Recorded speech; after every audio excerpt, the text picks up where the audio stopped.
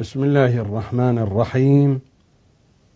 الحمد لله والصلاة على رسول الله وآله آل الله، واللعن على أعدائهم وأعداء شيعتهم إلى يوم لقاء الله. سلام من الله عليكم ورحمة وبركات أحباب علي وآل علي، أشياع الحجة بن الحسن صلوات الله وسلامه عليه. بين أيديكم الحلقة 28 من برنامج الزيارة الجامعة الكبيرة. أتناول في هذه الحلقة مقطعا جديدا من زيارتنا الجامعة الكبيرة.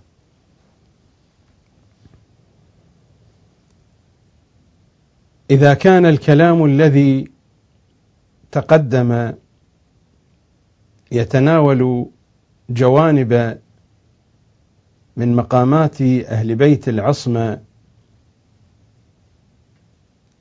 وشيئا من شؤوناتهم الغيبية، المقطع الذي سأتناوله في هذه الحلقة يتحدث عن شيعتهم، وبعبارة دقيقة المقطع هذا هوية التشيع. كما أن الزيارة الجامعة الكبيرة قول بليغ كامل في بيان منازل أهل بيت، فإنها قول بليغ كامل في توضيح معنى الشيعي. من هو الشيعي؟ الشيعي هو الذي يرسم هذا المقطع صورته الكاملة. لنستمع إلى الزيارة ولنتدبر في فقرات هذا المقطع. بأبي أنتم وأمي وأهلي ومالي وأسرتي، أشهد الله وأشهدكم أني مؤمن بكم وبما آمنتم به، كافر بعدوكم وبما كفرتم به، مستبصر بشأنكم وبضلالة من خالفكم، موال لكم ولأوليائكم، مبغض لأعدائكم ومعاد لهم، سلم لمن سالمكم وحرب لمن حاربكم، محقق لما حققتم، مبطل لما أبطلتم، مطيع لكم، عارف بحقكم، مقر بفضلكم، محتمل لعلمكم، محتجب بذمتكم، معترف بكم، مؤمن بإيابكم، مصدق برجعتكم، منتظر لأمركم، مرتقب لدولتكم، آخذ بقولكم، عامل بأمركم، مستجير بكم، زائر لكم، لائذ عائذ بقبوركم، مستشفع إلى الله عز وجل بكم، ومتقرب بكم إليه، ومقدمكم أمام طلبتي وحوائجي وإرادتي في كل أحوالي وأموري، مؤمن بسركم وعلانيتكم، وشاهدكم وغائبكم، وأولكم وآخركم، ومفوض في ذلك كله إليكم، ومسلم فيه معكم، وقلبي لكم مسلم، ورأيي لكم تبع، ونصرتي لكم معدة، حتى يحيي الله تعالى دينه بكم ويردكم في أيامه ويظهركم لعدله ويمكنكم في أرضه، فمعكم لا مع غيركم. آمنت بكم وتوليت آخركم بما توليت به أولكم، وبرئت إلى الله عز وجل من أعدائكم ومن الجبت والطاغوت والشياطين وحزبهم الظالمين لكم الجاحدين لحقكم والمارقين من ولايتكم والغاصبين لإرثكم الشاكين فيكم المنحرفين عنكم، ومن كل وليجة دونكم وكل مطاع سواكم، ومن الأئمة الذين يدعون إلى النار، فثبتني الله أبدا ما حييت على موالاتكم ومحبتكم ودينكم، ووفقني لطاعتكم ورزقني شفاعتكم وجعلني من خيار مواليكم التابعين لما دعوتم إليه، وجعلني ممن يقتص آثاركم ويسلك سبيلكم ويهتدي بهداكم ويحشر في زمرتكم ويكر في رجعتكم ويملك في دولتكم ويشرف في عافيتكم ويمكن في أيامكم وتقر عينه غدا برؤيتكم، صلوات الله عليكم ولعنة الله على أعدائكم والشاكين فيكم والمنحرفين عنكم ومن كل وليجة دونكم. سادتي آل محمد، سيدي بقية الله إمام زماني، صلوات الله عليك، هذا هو ديني ومعتقدي، وهذه هي هويتي، هذه هي هوية التشيع. أي شيعي لا يجد هذه المعاني في نفسه وفي قلبه فليراجع تشيعه. هذه صفة الشيعي، وهذه الصورة هي الصورة الشيعية الكاملة، لا في أعلى الرتب وإنما في أدنى الرتب. أليس هناك صور تركب من أجزاء؟ هناك الكثير من الصور واللوحات في حياة الناس تركب من أجزاء، وإذا لم تجتمع كل هذه الأجزاء ولم يكن كل جزء في محله الصحيح فإن الصورة ستكون مشوهة. الصورة الكاملة التي تجتمع أجزاؤها بشكل هندسي صحيح بحيث يكون كل جزء من أجزاء هذه الصورة في موقعه الملائم والمناسب، هي هذه الصورة الشيعية، هوية التشيع. هوية التشيع هذه المعاني والأوصاف. يا أشياع الحجة بن الحسن، إذا أردتم أن تزنوا تشيعكم فهذه هي الزيارة الجامعة الكبيرة، قول إمامكم الهادي، وهذا هو القول البليغ الكامل في وصف الأئمة وفي وصف أشياعهم. إذا أردتم أن تزنوا تشيعكم فهذا هو الميزان، وهذه هي الصورة في حدها الأول، الدرجة الأولى، المرتبة الأولى للتشيع وهذه الصورة الكاملة. وبعد ذلك تأتي المراتب الأرقى، حين نسلم على سلمان الفارسي فنقول السلام عليك يا صاحب العاشرة، وهي الدرجة العاشرة من درجات الإيمان. أول هذه الدرجات هي هذه الصورة الموجودة. إذا كان التشيع الذي نحمله لا يتصف بهذه الأوصاف ولا يشتمل على هذه الأجزاء فذلك تشيع مثقوب، فذلك تشيع معيب، فذلك تشيع ناقص.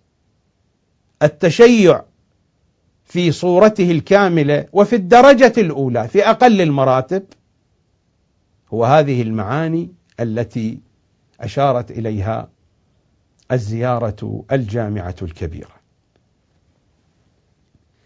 نحن في يوم أمس مر علينا ونحن نخاطب الأئمة: وفاز من تمسك بكم، من تمسك بكم هو الفائز، وأمن من لجأ إليكم، الذي يلجأ إليكم هو الآمن، وسلم من صدقكم، وهدي من اعتصم بكم. هذه الأوصاف كيف تتحقق عمليا؟ عملية الفوز وفاز من تمسك بكم، كيف يتحقق معنى التمسك بهم حتى يترتب عليه معنى الفوز؟ وفاز من تمسك بكم، التمسك أولا يأتي بعده الفوز. وأمن من لجأ إليكم، اللجوء إليهم أولا ثم يأتي الأمن والأمان. وسلم من صدقكم، التصديق أولا فتأتي السلامة والسالمية بعد ذلك. وهدي من اعتصم بكم، الاعتصام بهم أولا. وقرأنا في المقاطع التي قبل هذه العبارات: ومن اعتصم بكم فقد اعتصم بالله. مرد كل ذلك إلى الله سبحانه وتعالى. إذن كيف نتمسك بأهل البيت، وكيف نلجأ إليهم، وكيف نصدقهم، وكيف نعتصم بهم؟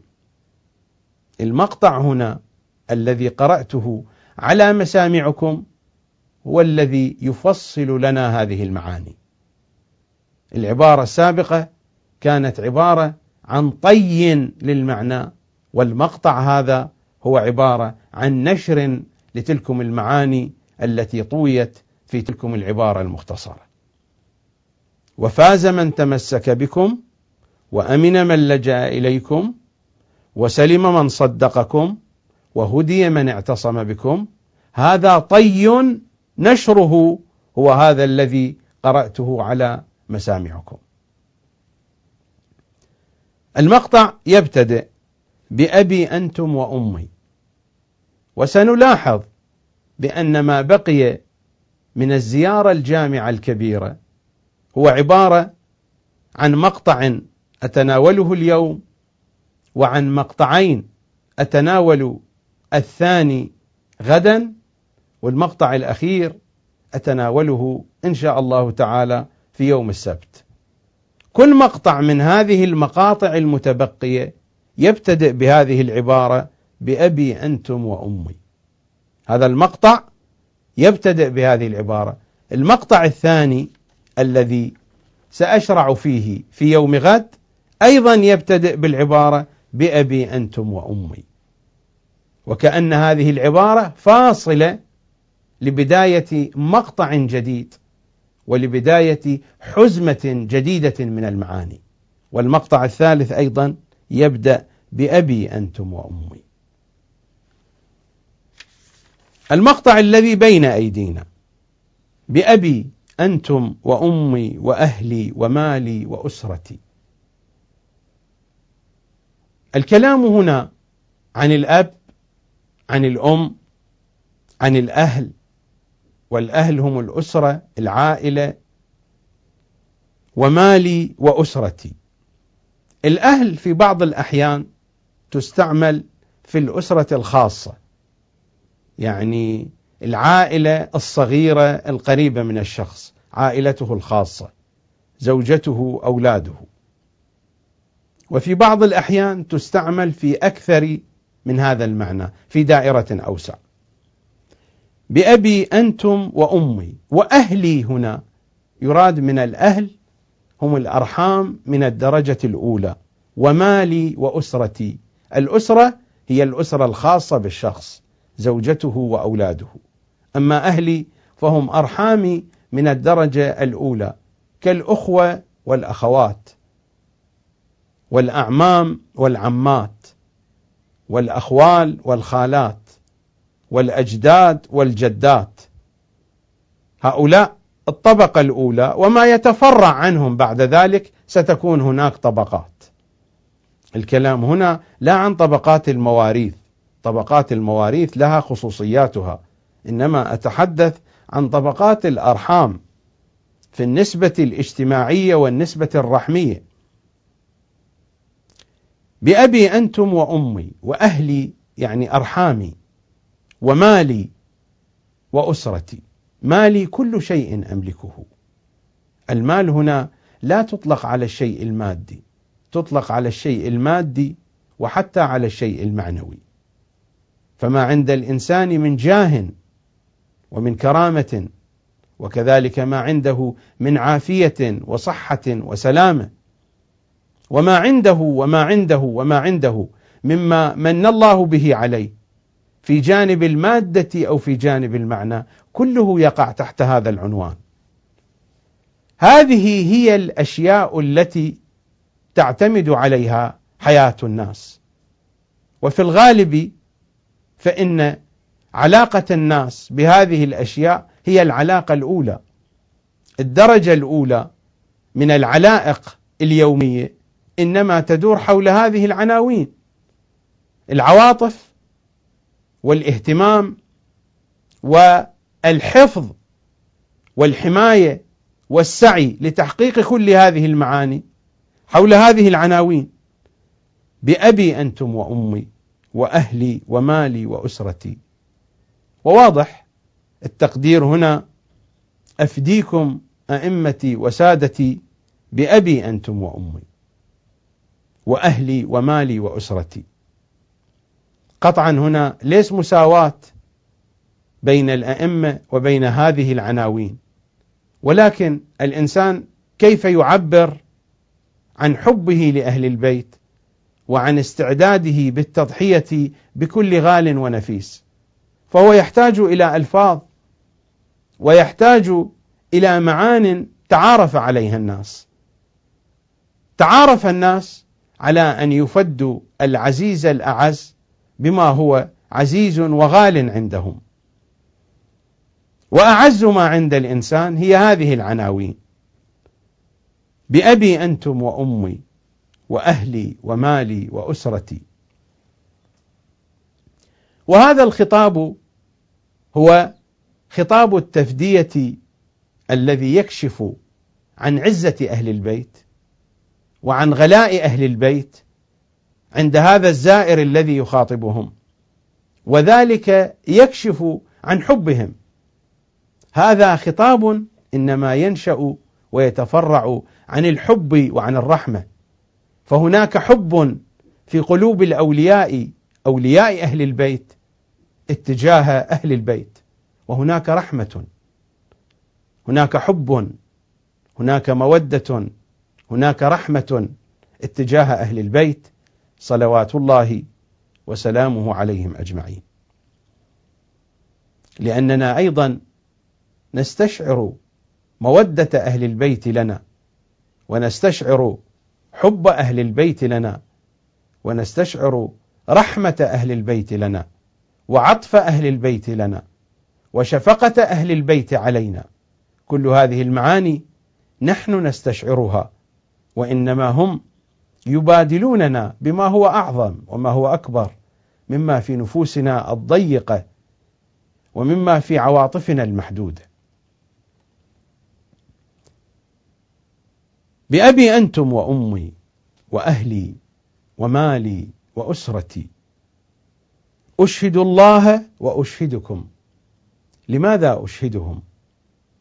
لأن الله سبحانه وتعالى هو الذي قرن شهادتهم بشهادته. قل كفى بالله شهيدا بيني وبينكم ومن عنده علم الكتاب. الله سبحانه وتعالى هو الذي قرن شهادتهم بشهادته. وقل اعملوا فسيرى الله عملكم ورسوله والمؤمنون. الله سبحانه وتعالى قرن رؤيته لأعمالنا برؤيتهم صلوات الله عليهم، ولذلك قرن شهادته بشهادتهم. الشاهد لا بد أن يكون حاضرا، لا بد أن يكون عالما، لا بد أن يكون رائيا وسامعا. ولذلك هم في هذه المنزلة، في هذا المقام، هم في مقام من لا تشتبه عليه الأصوات، وإلا كيف نشهدهم؟ حين نخاطبهم أشهد الله وأشهدكم، هذا الخطاب أوجهه إلى رسول الله، إلى أمير المؤمنين، إلى الزهراء وأولاد الزهراء، إلى ابن الزهراء في أيامنا هذه، إلى الحجة ابن الحسن. أشهد الله وأشهدكم، لأنني أقر وأوقن بأنكم تسمعون كلامي، بل تعلمون به قبل أن يصدر من لساني سادة آل محمد. إنكم تعلمون ما أريد أن أقول، إنكم تعرفون وتحيطون بكل نية أنا أنويها. أشهد الله وأشهدكم، رؤيتكم محيطة، وقل اعملوا فسيرى الله عملكم ورسوله والمؤمنون. لو لم تكن رؤيتكم محيطة لصار كلام القرآن لغوا. كيف يخاطبون القرآن بأن المؤمنين هؤلاء سيرون أعمالنا مع الله ومع رسوله، لو لم تكن رؤية رسول الله ورؤية هؤلاء المؤمنين رؤية إحاطية؟ كيف يخاطبنا القرآن بهذا الخطاب؟ إن لم تكن كذلك فإن كلام القرآن سيكون لغوا حينئذ، وحاشا للقرآن أن يكون كذلك. لهذه الرؤية الإحاطية كانت هناك الشهادة: قل كفى بالله شهيدا بيني وبينكم ومن عنده علم الكتاب. ذلك الذي مرت الروايات في الحلقات الماضية التي حدثتنا بأن الذي عنده علم الكتاب ذلك الذي عنده الاسم الأعظم بكل خصائصه وبكل أسراره، وذلك أمر خاص بهم، بل هم في المجلى الأصلي وفي المجلى الأول هم الاسم الأعظم. لكننا حين نقول بأنهم يملكون الاسم الأعظم وبأن عندهم الاسم الأعظم، إنما نتحدث عن وجودهم في العالم الأرضي وعن مقام إمامتهم الأرضية. أشهد الله وأشهدكم سادة آل محمد أني مؤمن بكم. قدرة الإدراك الموجودة عندي متعلقة بكم. قدرة الإدراك إن كان ذلك في عقلي، إن كان في عقلي الذي هو في مقام الحجة، وإن كان هو في مقام العقل التجريبي، وإن كان ذلك في قلبي ووجداني وضميري، وإن كان ذلك في بصيرتي، وإن كان ذلك فيما أملكه من حواس ومن أي نوع من أنواع الإدراك، من علم حصولي أو من علم حضوري بنفسي وما يدور في نفسي، كل هذه تقر وتذعن لكم وبكم وإليكم وعليكم، تقر عليكم بتوكلي عليكم وباعتمادي عليكم وبلجوئي إليكم. أنا حين أخاطب إمام زماني صلوات الله وسلامه عليه كيف أخاطبه؟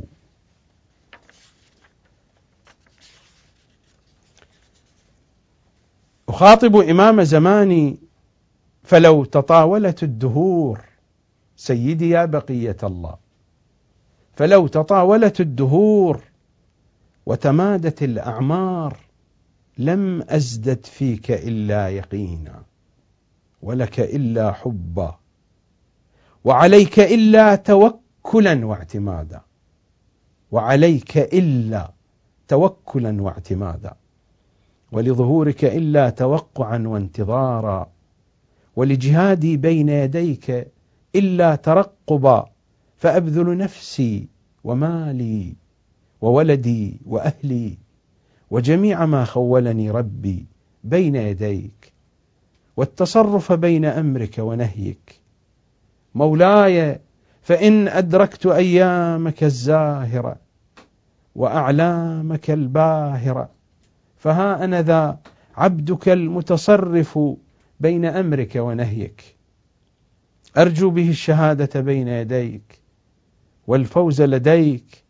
مولاي فإن أدركني الموت قبل ظهورك فإني أتوسل بك وبآبائك الطاهرين إلى الله تعالى، وأسأله أن يصلي على محمد وآل محمد، وأن يجعل لي كرة في ظهورك ورجعة في أيامك لأبلغ من طاعتك مرادي.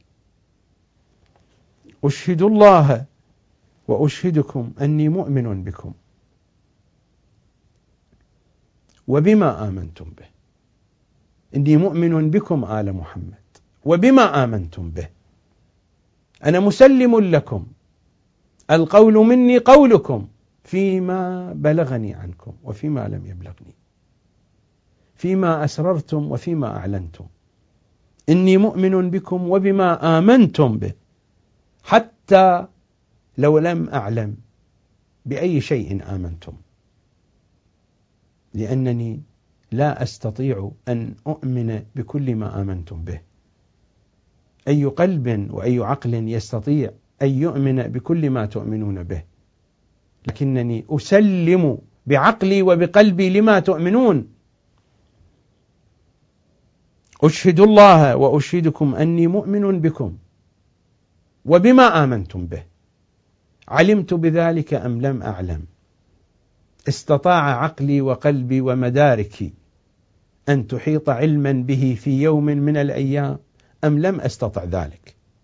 إني مؤمن بكم وبما آمنتم به، لأنني على يقين بأنكم وجه الله، ولأنني على يقين بأن من أراد الله فلا بد أن يبدأ بكم، ومن قصد الله سبحانه وتعالى فلا بد أن يتوجه بكم، ومن أراد الله سبحانه وتعالى ووحده فلا بد أن يقبل منكم.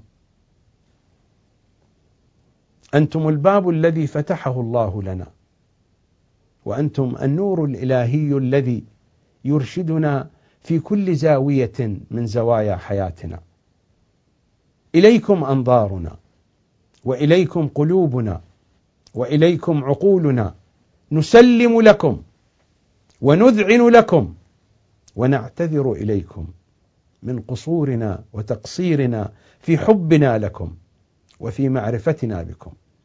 مهما أحببناكم فحبنا قاصر، ومهما عرفناكم فمعرفتنا قاصرة، ومهما سعينا إلى التقرب إليكم فإننا مقصرون.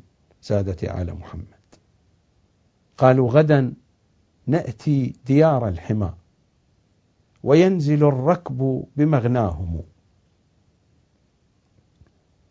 قالوا غدا نأتي ديار الحمى وينزل الركب بمغناهم، فكل من كان مطيعا لهم أصبح مسرورا بلقياهم. قلت فلي ذنب فما حيلتي، بأي وجه أتلقاهم. فكل من كان مطيعا لهم أصبح مسرورا بلقياهم. قلت فلي ذنب فما حيلتي، بأي وجه أتلقاهم. قالوا أليس العفو من شأنهم، لا سيما عمن ترجاهم. فجئتهم أسعى إلى بابهم، أرجوهم طورا وأخشاهم. أشهد الله وأشهدكم أني مؤمن بكم وبما آمنتم به، كافر بعدوكم وبما كفرتم به، مستبصر بشأنكم. كافر بعدوكم وبما كفرتم به، كافر بكل ما هو مخالف لشأنكم ولطريقتكم من الجن من الإنس من الشجر من الحجر من أي شيء. كافر بعدوكم وبما كفرتم به، سواء كنت عالما بهذا الذي كفرتم به أم لم أكن عالما، إني مؤمن بكم وبما آمنتم به، وكافر بعدوكم وبما كفرتم به، أنتم الإيمان كله وأغياركم الكفر كله. برز الإيمان كله إلى الشرك كله. أنتم الإيمان كله وأغياركم في أي درجة من درجات الغيرية والأغيارية هم الشرك كله والكفر كله والنجاسة كلها، لأنكم الطهارة كلها، فأغياركم النجاسة كلها. بأبي أنتم وأمي وأهلي ومالي وأسرتي أشهد الله وأشهدكم أني مؤمن بكم وبما آمنتم به، كافر بعدوكم وبما كفرتم به، مستبصر بشأنكم. وإلا كيف أكون شيعيا إن لم أكن مستبصرا بشأنكم؟ الاستبصار المعرفة التي تخبت لها القلوب. في الجزء 26 من بحار الأنوار، وفي حديث المعرفة بالنورانية، والذي قرأت أجزاء منه في الحلقات الماضية،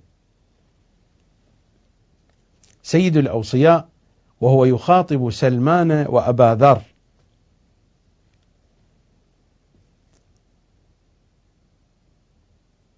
قال سلمان: قلت يا أخا رسول الله، ومن أقام الصلاة أقام ولايتك؟ قال: نعم يا سلمان. تصديق ذلك قوله تعالى في الكتاب العزيز: واستعينوا بالصبر والصلاة وإنها لكبيرة إلا على الخاشعين.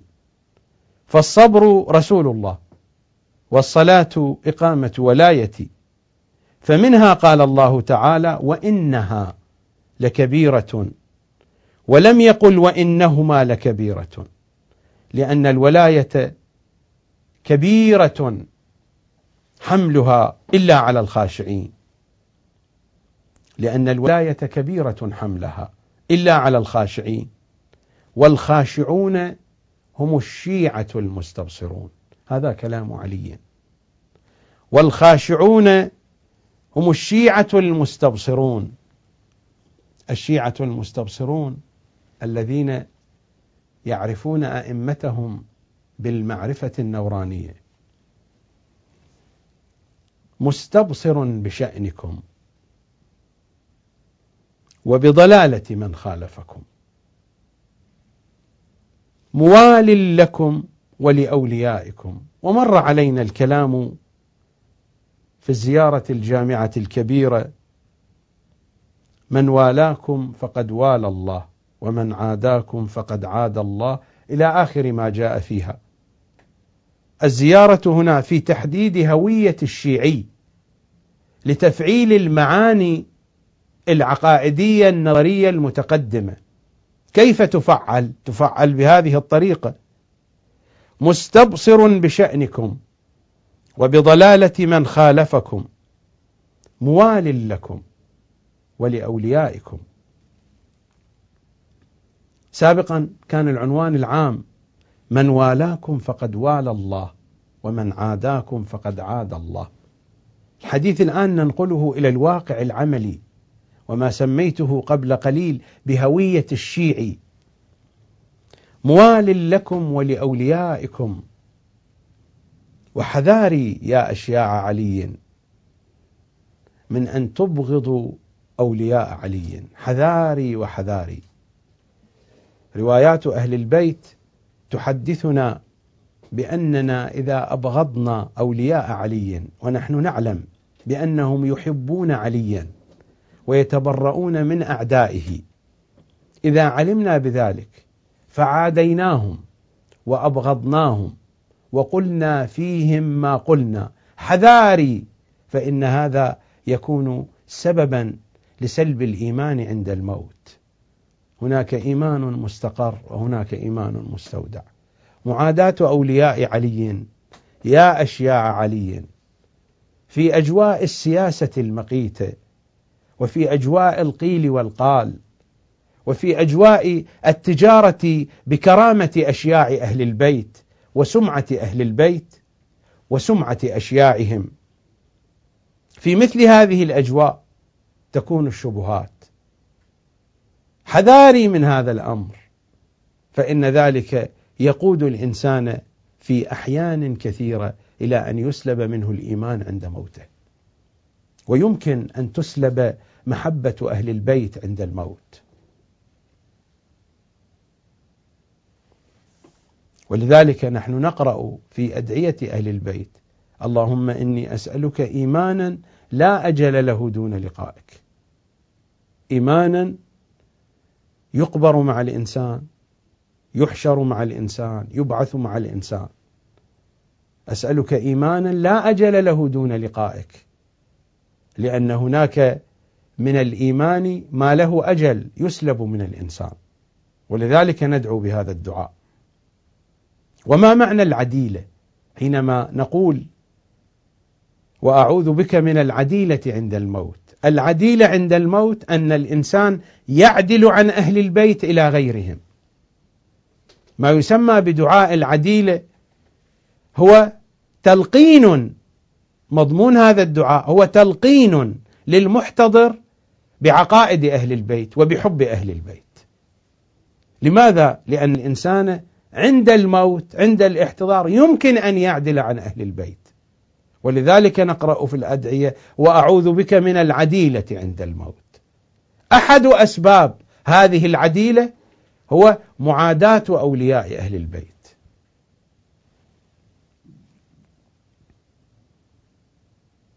لا تستعجلوا على أشياع أهل البيت، فلربما زلت لهم قدم فثبتت لهم قدم أخرى، ولكن الحديث عن أشياع أهل البيت لا عن الذين يدعون التشيع بلقلقة اللسان.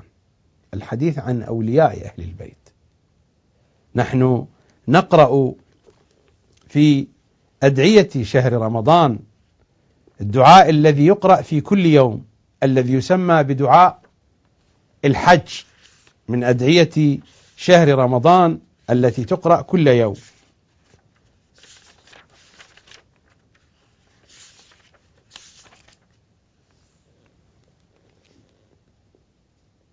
وأسألك أن تكرمني بهوان من شئت من خلقك، ولا تهني بكرامة أحد من أوليائك. عبارة دقيقة جدا وعميقة. وأسألك أن تكرمني، يعني إذا أهانني أي أحد فإنها كرامة لي، إذا كان ذلك البلاء بإرادتك يا ربي، وإذا كان ذلك البلاء يكون في محل أن أكون سببا في إهانة أحد أولياء أهل البيت. وأسألك أن تكرمني بهوان من شئت من خلقك، أكرمني بهذه الإهانة بدلا من أن أكون أنا مهينا لأحد أولياء أهل البيت.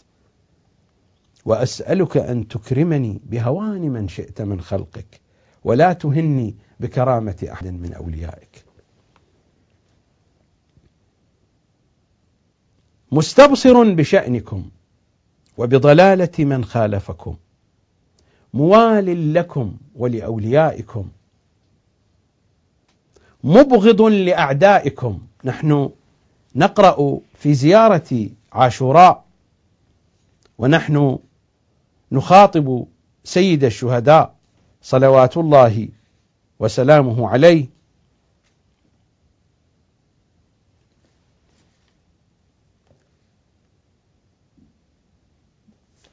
فأسأل الله الذي أكرمني بمعرفتكم ومعرفة أوليائكم. هذه كرامة، معرفة أولياء أهل البيت كرامة. نحن إما أن نكون صادقين مع سيد الشهداء أو كاذبين. هكذا نخاطب سيد الشهداء في زيارته في زيارة عاشوراء: فأسأل الله الذي أكرمني بمعرفتكم ومعرفة أوليائكم. مستبصر بشأنكم وبضلالة من خالفكم، موال لكم ولأوليائكم، مبغض لأعدائكم، كما أن مداركي بكلها بعقلي وقلبي ووجداني وضميري تعلن الإيمان والمحبة لأهل البيت، فإنها في نفس الوقت تعلن الكفر بأعداء أهل البيت وتعلن البغض والحقد عليهم. مبغض لأعدائكم ومعاد لهم، سلم لمن سالمكم وحرب لمن حاربكم. سلم لمن سالمكم أي سلم لأوليائكم. من الذين يسالمون أهل البيت؟ سلم لمن سالمكم. ما المراد سلم لمن سالمكم؟ والمعنى الواضح أن المسلم من سلم الناس من لسانه ويده، هذه أول درجات السالمية. هل يسلم أولياء أهل البيت منا من ألسنتنا وأيدينا؟ سلم لمن سالمكم وحرب لمن حاربكم.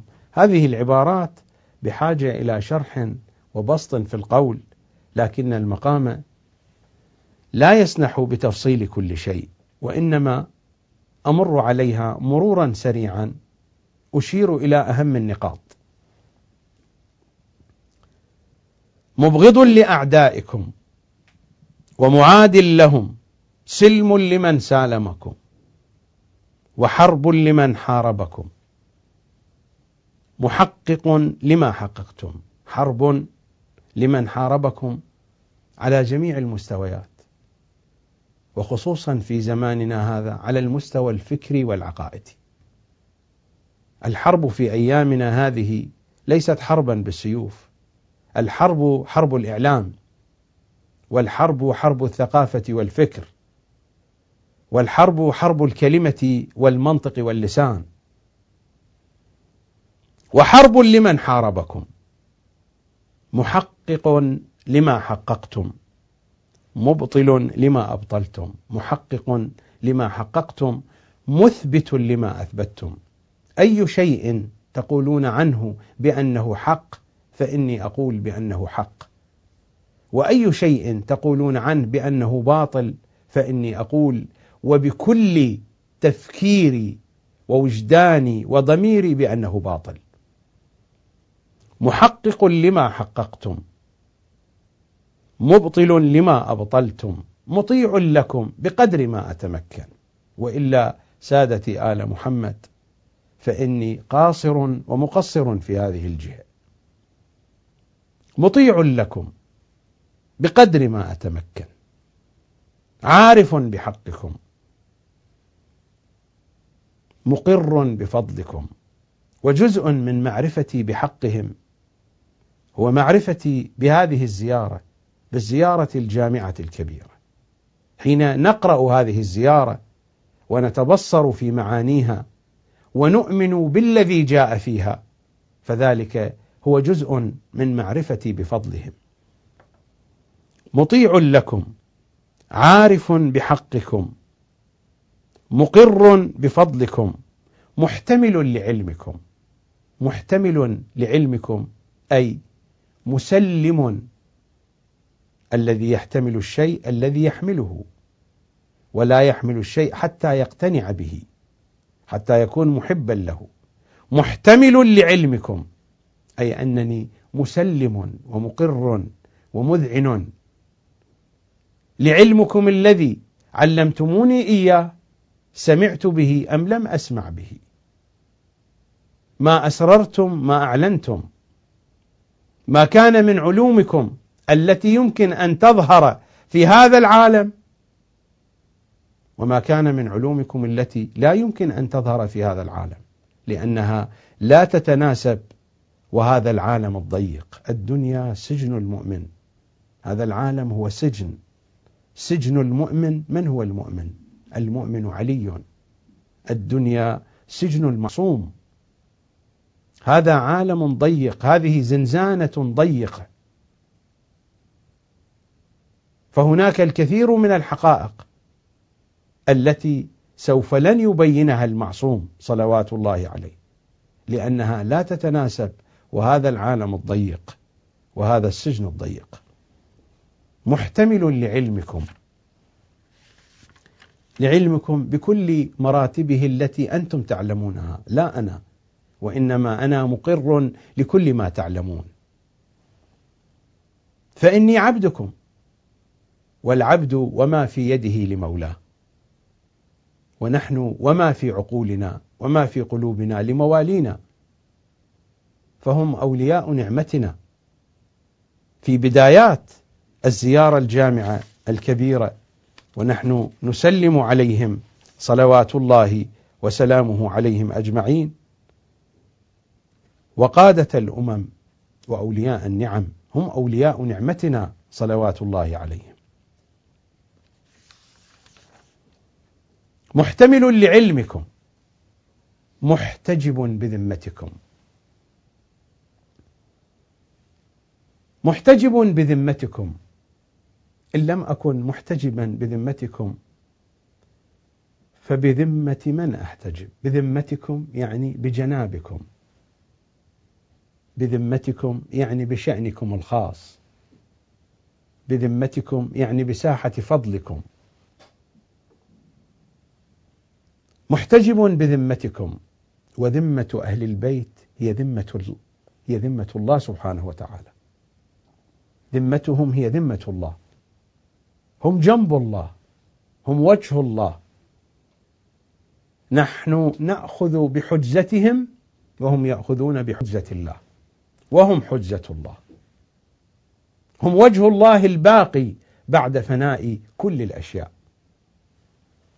محتجب بذمتكم، أنا أحتجب بكم، أحتجب بكم فرارا من جهلي، وأحتجب بكم فرارا من شكوكي ووساوسي. أنتم سبب اليقين، أنتم المرآة الصافية التي أرى فيها كل فضيلة وكل جمال. أحتجب بكم عن كل قبيح من قبائح هذه الحياة. أحتجب بكم عن الضلالة، أنتم الحجاب الذي أحتجب به عن الضلالة وعن الشرك وعن الكفر وعن كل جهل وعن كل نجاسة ودنية ورجاسة. أحتجب بكم من بلاء الدنيا ومن بلاء الآخرة. أحتجب بكم من ساعات الاحتضار وما يجري فيها. أحتجب بكم ليلة الوحشة في قبري. أحتجب بكم في كل مقام من مقاماتي وفي كل مقال من مقالاتي. وأنا أقرأ في أدعية شهر رجب في الزيارة الرجبية، أقرأ في الزيارة الرجبية: الحمد لله الذي أشهدنا مشهد أوليائه في رجب، وأوجب علينا من حقهم ما قد وجب، وصلى الله على محمد المنتجب وعلى أوصيائه الحجب. أنا محتجب بهؤلاء الحجب. وصلى الله على محمد المنتجب وعلى أوصيائه الحجب، هم حجب عن الضلال، وحجب عن الشرك والكفر، وحجب عن الجهل، وحجب عن نار جهنم، وحجب عن أن نقع من على صراط جهنم في أعماق جهنم الغائرة. هم حجب عن كل نقص. اللهم إني أسألك من جمالك بأجمله، هم أجمل الجمال، هم الحجاب الأجمل الذي نحتجب به عن أقبح القبائح، هم الخير بكله. نقرأ في الزيارة الجامعة الكبيرة: إن ذكر الخير كنتم أوله، وأصله وفرعه ومعدنه ومأواه ومنتهاه. هذه العبارة لوحدها تكفي. إن ذكر الخير كنتم أوله وأصله وفرعه ومعدنه ومأواه ومنتهاه. أنا أحتجب بهذه الحجب عن كل شر، عن أول الشر وأصله وفرعه ومعدنه ومأواه ومنتهاه. وصلى الله على محمد المنتجب وعلى أوصيائه الحجب. الإشارة إلى نفس المعنى: محتجب بذمتكم. في أدعية التعقيب لصلاة الفجر دعاء جميل جدا من المستحبات التي قد يغفل عنها الكثير بعد صلاة الفجر، أن يقول الإنسان: اللهم أحيني على ما أحييت عليه علي بن أبي طالب، وأمتني على ما مات عليه علي بن أبي طالب.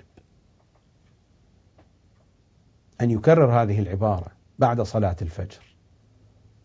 هذا في المفاتيح. اذهب إلى تعقيب صلاة الصبح، ستجد في جملة التعقيبات هذا التعقيب: اللهم أحيني على ما أحييت عليه علي بن أبي طالب، وأمتني على ما مات عليه علي بن أبي طالب.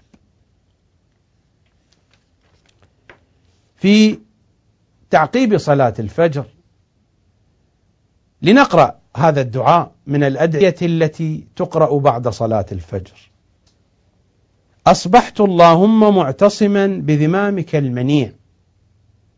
أصبحت اللهم معتصما بذمامك المنيع الذي لا يطاول ولا يحاول، من شر كل غاشم وطارق. الغاشم هو الظالم، والطارق هو الآتي بالشر الذي لا يكون متوقعا. أصبحت اللهم معتصما بذمامك المنيع الذي لا يطاول ولا يحاول، من شر كل غاشم وطارق، من سائر من خلقت وما خلقت، من خلقك الصامت والناطق، في جنة من كل مخوف. هذه كل معاني الخوف، كل معاني الشرور في هذا الدعاء. من شر كل غاشم وطارق، من سائر من خلقت.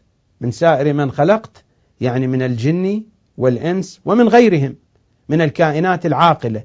من خلقت، وما خلقت من المخلوقات غير العاقلة، بما في ذلك الجراثيم، الفيروسات، الحيوانات، وكل ما يمكن أن يتوقع. من شر كل غاشم وطارق، من سائر من خلقت وما خلقت، من خلقك الصامت والناطق. بأي شيء أحتمي؟ في جنة، الجنة هو الدرع، في جنة من كل مخوف، بلباس سابغة، بلباس سابغة، ولاء أهل بيت نبيك. هذه اللباس السابغة ولاء أهل بيت نبيك، وهذا الحجاب. أنا محتجب بذمتهم بلباس سابغة ولاء أهل بيت نبيك، محتجبا من كل قاصد لي إلى أذية، بجدار حصين. ما هو هذا الجدار الحصين؟ الإخلاص في الاعتراف بحقهم والتمسك بحبلهم، موقنا أن الحق لهم ومعهم وفيهم وبهم. نفس ألفاظ الزيارة الجامعة الكبيرة. تلاحظون الأدعية والزيارات كلها والحق معهم مر علينا، نفس هذه الألفاظ مرت علينا في الزيارة الجامعة الكبيرة. والحق معكم وفيكم ومنكم وإليكم، وأنتم أهله ومعدنه. موقنا أن الحق لهم ومعهم وفيهم وبهم. تلاحظون الوحدة المتكاملة حتى تعرفوا بأن هؤلاء الذين يشككون في زياراتنا من داخل الوسط الشيعي إنما يغطون في نوم عميق، وقد ذهبوا في سبات من الجهل وعدم المعرفة.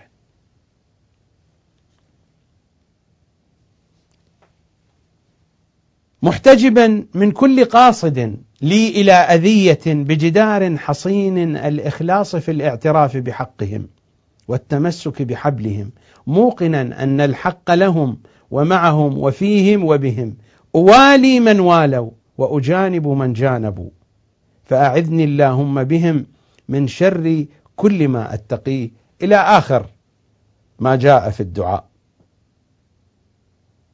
هذا مصداق واضح من مصاديق الأدعية التي تؤكد هذا المعنى الذي أشارت إليه الزيارة الجامعة الكبيرة. ومرارا وتكرارا يأتي في الأدعية والزيارات مثل هذه المعاني: محتجب بذمتكم، محتجب بذمتكم في هذه اللحظة سادة آل محمد، وفي كل لحظة في الحياة وفي القبر وما بعد القبر وفي مواقف يوم القيامة. إن لم أحتجب بذمتكم فبذمة من سأحتجب؟ محتجب بذمتكم، معترف بكم، مؤمن بإيابكم، مصدق برجعتكم. مؤمن بإيابكم، بإياب أهل البيت صلوات الله عليهم. قد يراد المعنى من إيابهم هو ظهور إمام زماننا، فإن الأمر سيؤوب إليهم.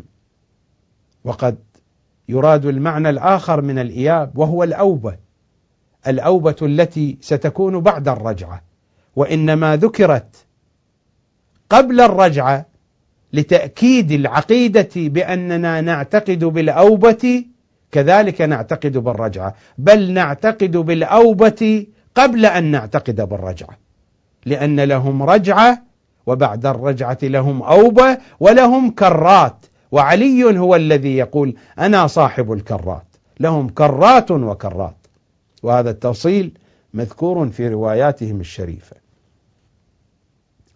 محتجب بذمتكم، معترف بكم، مؤمن بإيابكم، مصدق برجعتكم، منتظر لأمركم. مصدق برجعتكم، إنما أصدق برجعتكم لأن القرآن قد تحدث كثيرا عن رجعة أهل البيت، قد تحدث كثيرا عن عقيدة الرجعة. لو نتصفح القرآن وبنحو سريع لا بنحو أطيل الوقوف عند الآيات، مثلا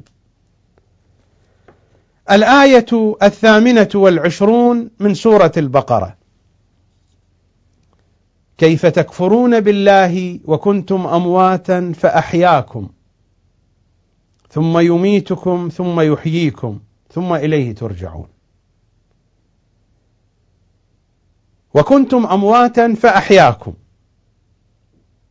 ثم يميتكم ثم يحييكم ثم إليه ترجعون. وكنتم أمواتا أي قبل أن تخلقوا، فأحياكم، ثم يميتكم وهي الموتة الأولى، ثم يحييكم ثم إليه ترجعون. ثم إليه ترجعون هذه حياة ثانية. هذا الترتيب: كيف تكفرون بالله وكنتم أمواتا فأحياكم، ما موجودة هنا ثم، أمواتا فأحياكم أي كنتم أمواتا قبل أن تخلقوا، فأحياكم فجعلكم أحياء، ثم يميتكم وهو الموت الذي يموته الإنسان، كل نفس ذائقة الموت، ثم يحييكم في الرجعة، ثم إليه ترجعون. الآية واضحة ولا تحتاج إلى تطويل في الكلام. إذا نذهب إلى سورة غافر،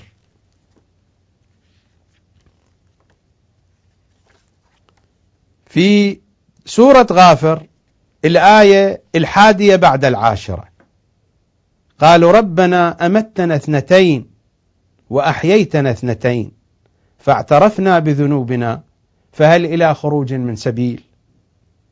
فمتى ماتا مرتين ومتى احتيا مرتين؟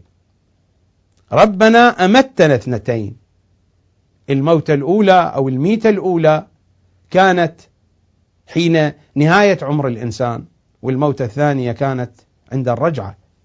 ربنا أمتنا 2 وأحييتنا 2. الحياة الأولى هي هذه الحياة التي نحياها، والحياة الثانية هي حياة الرجعة.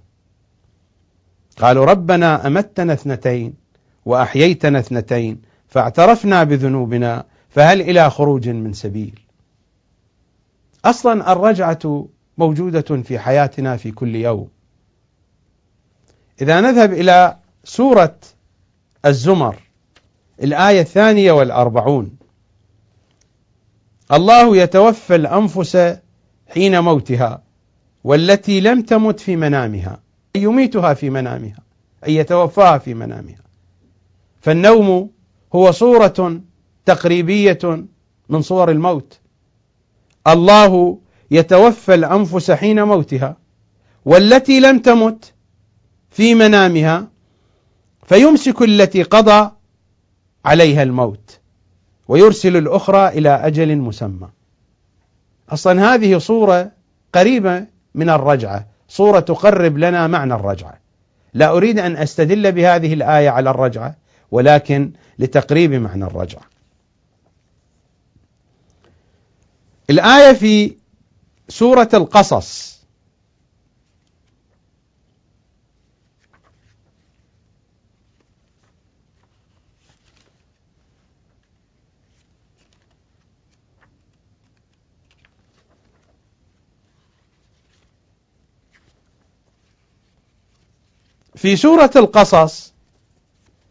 الآية 85 إن الذي فرض عليك القرآن لرادك إلى معاد. إن الذي فرض عليك القرآن لرادك إلى معاد. في روايات أهل البيت هذه الآية لها أكثر من معنى. من جملة معاني هذه الآية هي رجعة النبي صلى الله عليه وآله وسلم. إن الذي فرض عليك القرآن لرادك إلى معاد. إلى أي معاد؟ المعاد هذا الذي تتحدث عنه الآيات بأنه مبعوث إلى كل البشر. إذا نذهب إلى سورة سبأ وإلى الآية 28 وما أرسلناك إلا كافة للناس بشيرا ونذيرا ولكن أكثر الناس لا يعلمون. فهل تحقق هذا المعنى في حياة النبي؟ لم يتحقق هذا المعنى. الآية صريحة وما أرسلناك إلا كافة للناس. في روايات أهل البيت إن هذا المعنى يتحقق في رجعة النبي صلى الله عليه وآله. وما أرسلناك إلا كافة للناس بشيرا ونذيرا ولكن أكثر الناس لا يعلمون. لذلك حين نذهب إلى سورة النمل، سورة النمل الآية 83 ويوم نحشر من كل أمة فوجا ممن يكذب بآياتنا فهم يوزعون. هذا هو ليس يوم القيامة. يوم نحشر من كل أمة فوجا، مجموعة من كل أمة، لأن عقيدتنا في الرجعة أن الراجعين هم من محضوا الإيمان ومن محضوا الكفر. وإلا إذا كان الحديث عن يوم القيامة فذلك يأتي واضحا في سورة الكهف في الآية 47 ويوم نسير الجبال وترى الأرض بارزة، وهذه من أحداث يوم القيامة، وحشرناهم فلم نغادر منهم أحدا. هذا هو يوم القيامة. هذه الآية 47 من سورة الكهف. ويوم نسير الجبال وترى الأرض بارزة وحشرناهم فلم نغادر منهم أحدا. لم نغادر منهم أحدا، الجميع يحشرون. أما هذه الآية 83 في سورة النمل: ويوم نحشر من كل أمة فوجا ممن يكذب بآياتنا وآياتنا هنا أهل البيت. مر علينا في الحلقات الماضية بحسب أحاديث أهل البيت بأن الآيات المذكورة والآيات المذكورة في القرآن هم أهل البيت صلوات الله وسلامه عليهم أجمعين. ويوم نحشر من كل أمة فوجا ممن يكذب بآياتنا. إذا نذهب إلى سورة البقرة نذهب إلى الآية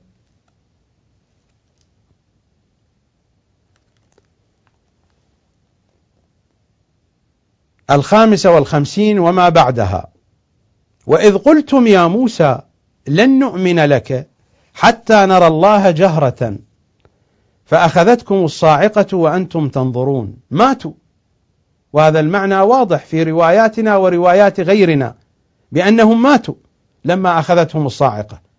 وإذ قلتم يا موسى لن نؤمن لك حتى نرى الله جهرة فأخذتكم الصاعقة وأنتم تنظرون. والقرآن يقول الآية التي بعدها: ثم بعثناكم من بعد موتكم. أليس هذه رجعة؟ ثم بعثناكم من بعد موتكم لعلكم تشكرون. هذه القضية حدثت في زمان النبي موسى فماتوا ثم بعثهم الله أحياء بعد الموت، فهذا مصداق من مصادق الرجعة. هذه الآية 55 56 من سورة البقرة. إذا نذهب إلى الآية 71 وما بعدها من سورة البقرة: وإذ قتلتم نفسا فادارأتم فيها والله مخرج ما كنتم تكتمون فقلنا اضربوه ببعضها كذلك يحيي الله الموتى ويريكم آياته لعلكم تعقلون. هذا ميت قتل وقصته معروفة في كتب التفسير، ضربوه بذيل البقرة فرجع حيا وبقي حي. كتب التفسير تحدثنا بأنه بقي حيا إلى فترة طويلة، رجع وتزوج ببنت عمه، والقصة معروفة في كتب التفسير. فقلنا اضربوه ببعضها كذلك يحيي الله الموتى. ذيل بقرة أرجع هذا الإنسان القتيل الميت أرجعه حيا، فما بالك بقدرة الله سبحانه وتعالى إذا كانت متعلقة بأهل البيت. إذا نذهب إلى الآية 43 بعد 200: ألم تر إلى الذين خرجوا من ديارهم وهم ألوف حذر الموت. قصة الطاعون، المدينة التي أصابها الطاعون فخرج أهلها فرارا منها. ألم تر إلى الذين خرجوا من ديارهم وهم ألوف حذر الموت فقال لهم الله موتوا ثم أحياهم. بعد ذلك عاشوا مرة ثانية. وكتب التفسير تذكر لنا بأن عظامهم بقيت على قارعة الطريق حتى كنسها الناس المارة وضعوها جانبا. الله أحياهم من جديد حين مر نبي من الأنبياء على تلك الآثار وطلب من الله أن يعيدهم فأعادهم الله. وهذه رجعة واضحة لقوم ولمدينة كاملة. ألم تر إلى الذين خرجوا من ديارهم وهم ألوف حذر الموت فقال لهم الله موتوا ثم أحياهم. وما جرى في الأمم الماضية يجري في هذه الأمة، كما قال النبي صلى الله عليه وآله: حذو النعل بالناعل، حذو القذة بالقذة. إذا نذهب إلى الآية 259 من سورة البقرة: أو كالذي مر على قرية وهي خاوية على عروشها قال أنى يحيي هذه الله بعد موتها فماته الله 100 عام ثم بعثه قال كم لبثت؟ قال لبثت يوما أو بعض يوم قال بل لبثت 100 عام فانظر إلى طعامك وشرابك لم يتسنه وانظر إلى حمارك ولنجعلك آية للناس وانظر إلى العظام كيف ننشزها ثم نكسوها لحما فلما تبين له قال أعلم أن الله على كل شيء قدير. بعد 100 عام. هذه ليس رجعة لإنسان، وحتى لحمار، حمار رجع أيضا، ورجع لطعام. الله أرجع طعامه وحماره وأرجعه. النبي عزير القصة معروفة في الآية 260 من نفس سورة البقرة بعد هذه الآية مباشرة: وإذ قال إبراهيم ربي أرني كيف تحيي الموتى قال أولم تؤمن قال بلى ولكن ليطمئن قلبي قال فخذ 4 من الطير فصرهن إليك ثم اجعل على كل جبل منهن جزءا ثم ادعهن يأتينك سعيا واعلم أن الله عزيز حكيم. هذه رجعة للطيور، رجعة للحمار، رجعة للطعام، رجعة لمدينة كاملة أصيبت بالطاعون. آيات القرآن واضحة. الله يحشر من كل أمة فوجا. هؤلاء الذين ينكرون الرجعة لا عقل لهم، لا معرفة لهم بالقرآن، لا يفهمون القرآن. والله هناك آيات كثيرة أخرى أيضا تؤيد هذا المعنى، أتناولها إن شاء الله في وقت آخر. آيات كثيرة أكثر من هذه الآيات. ماذا جاء في قصة إبراهيم في قضية الطيور التي ذبحها؟ لنقرأ ماذا جاء في قصة إبراهيم عليه السلام.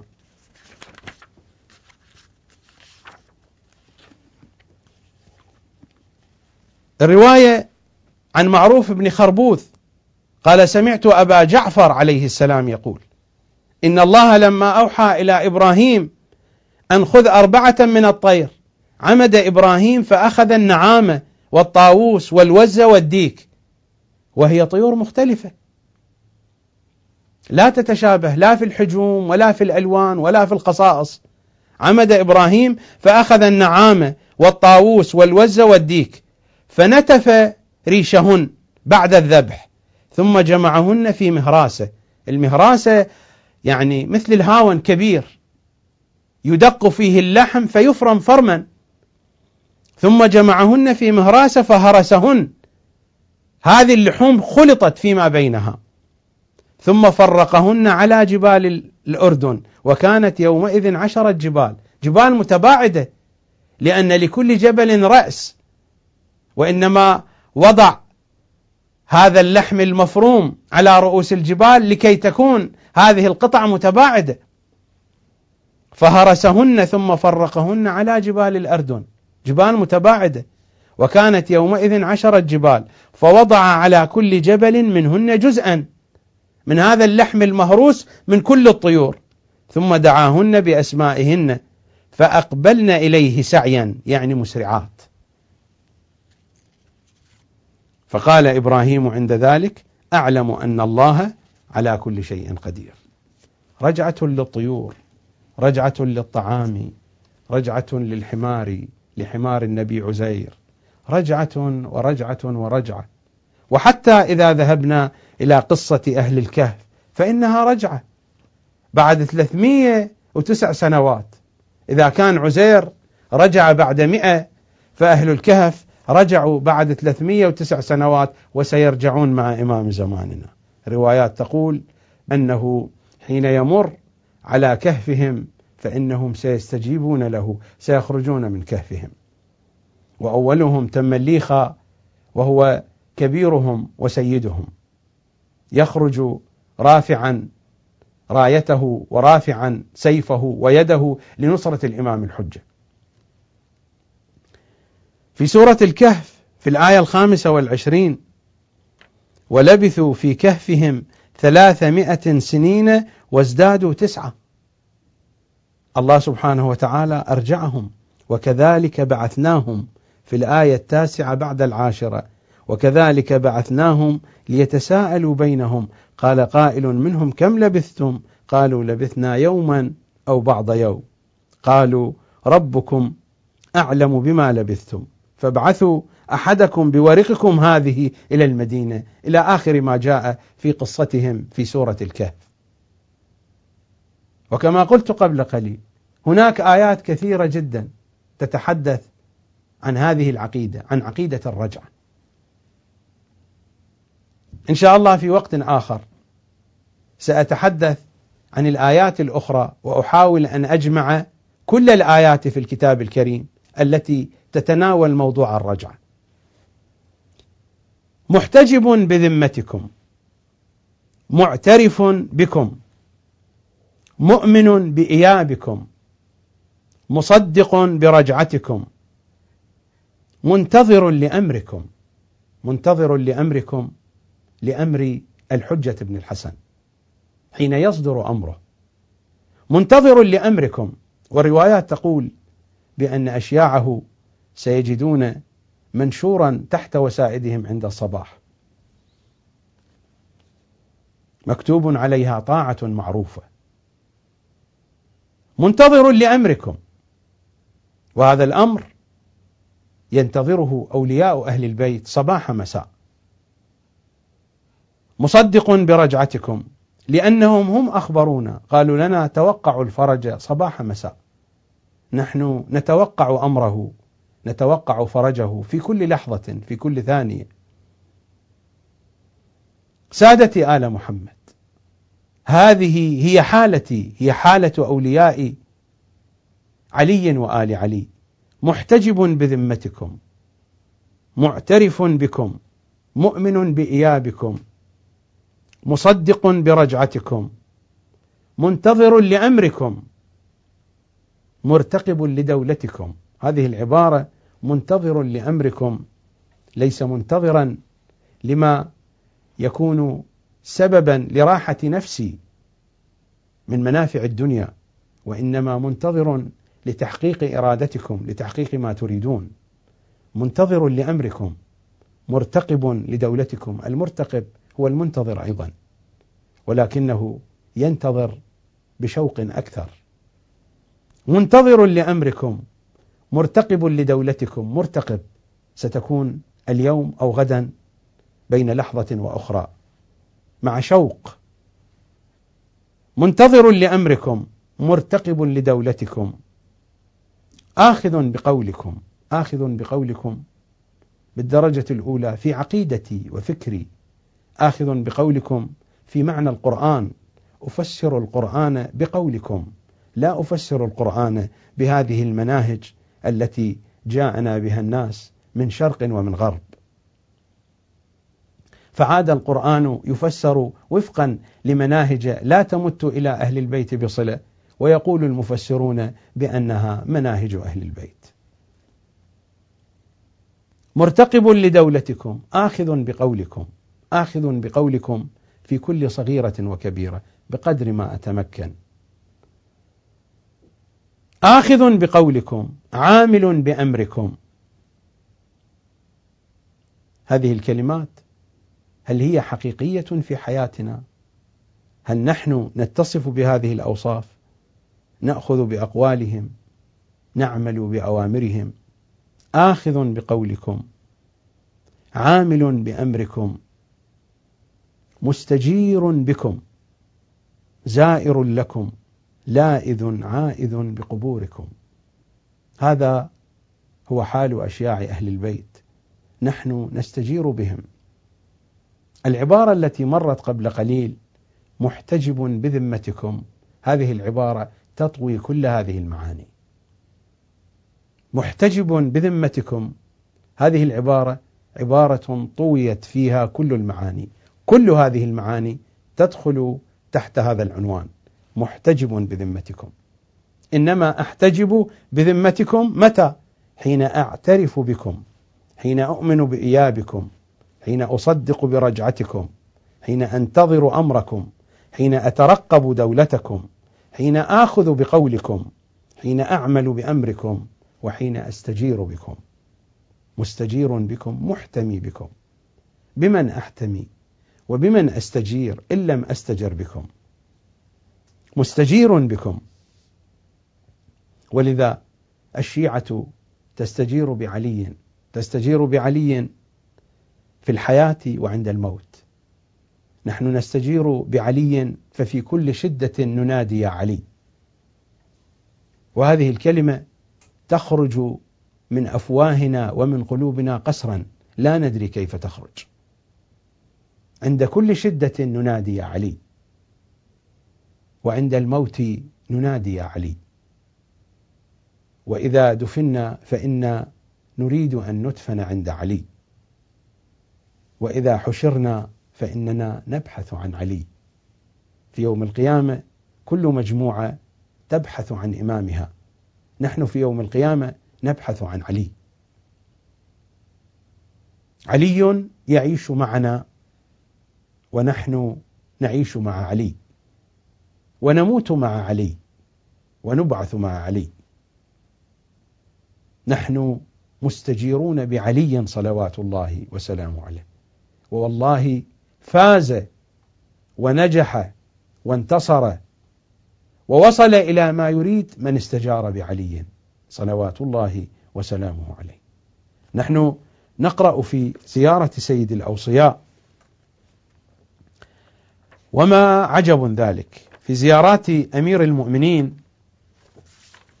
وزياراته مشحونة بهذه المعاني الجليلة الفاضلة.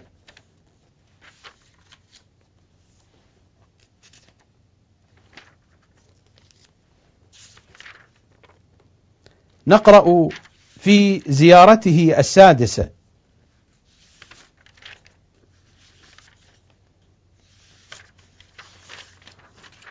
في الزيارة المطلقة السادسة من زيارات سيد الأوصياء: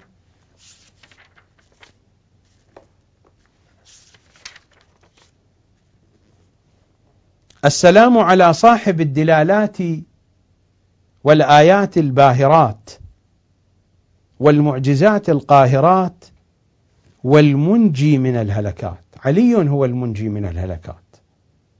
هذه زيارته، هذه زيارات مروية عن الأئمة صلوات الله عليهم.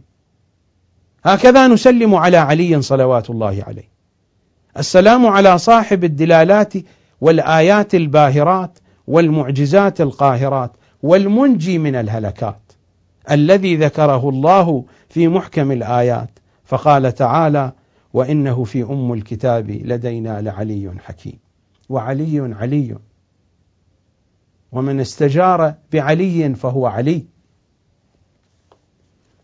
المنجي من الهلكات مستجير بكم، أنا أستجير بعلي وآل علي من الهلكات. زائر لكم، أزوركم من بعيد ومن قريب، أزوركم باللفظ ومن دون اللفظ، أزوركم بالقلب وبالعقل.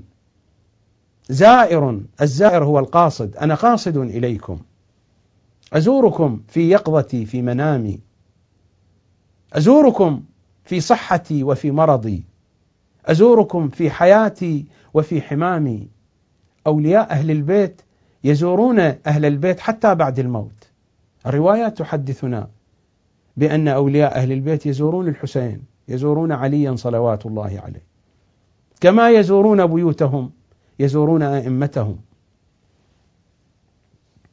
زائر لكم لائذ عائذ بقبوركم.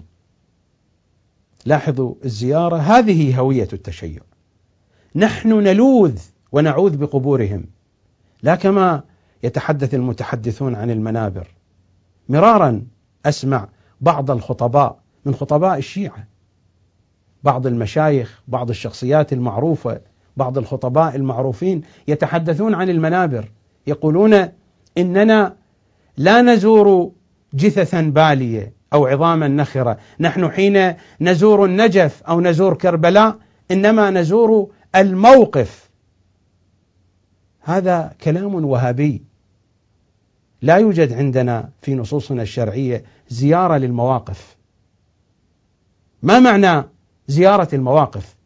أو نحن نزور الرسالة، نحن نقدس الرسالة لا نقدس الرسول. كلام وهابي واضح جدا، لا أدري كيف لا يلتفت إليه هؤلاء المتحدثون.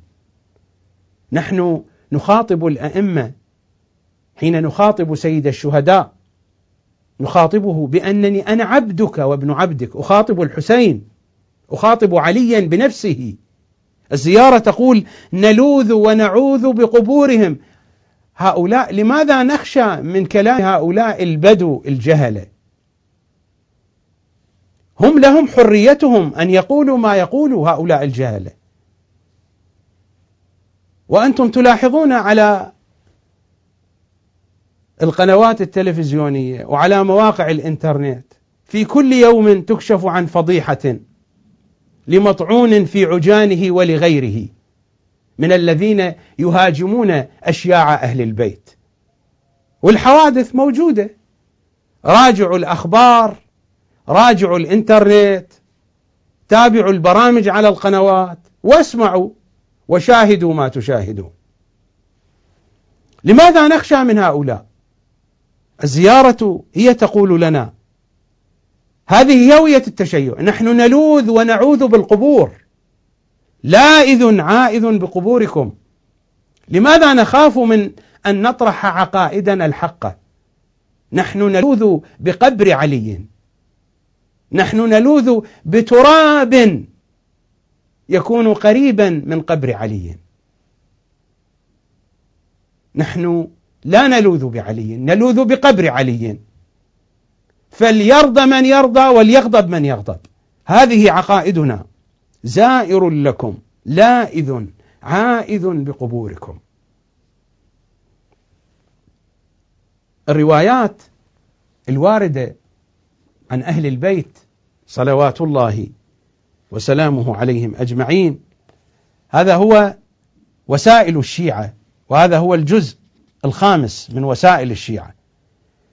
رواية فيها تفصيل، صاحب الوسائل ينقلها عن الشيخ الطوسي، أوردها الشيخ الطوسي في كتابه التهذيب، أحد الأصول الأربعة. أخذ موطن الحاجة، رواية منقولة عن الإمام الصادق ينقلها عن جده رسول الله صلى الله عليه وآله.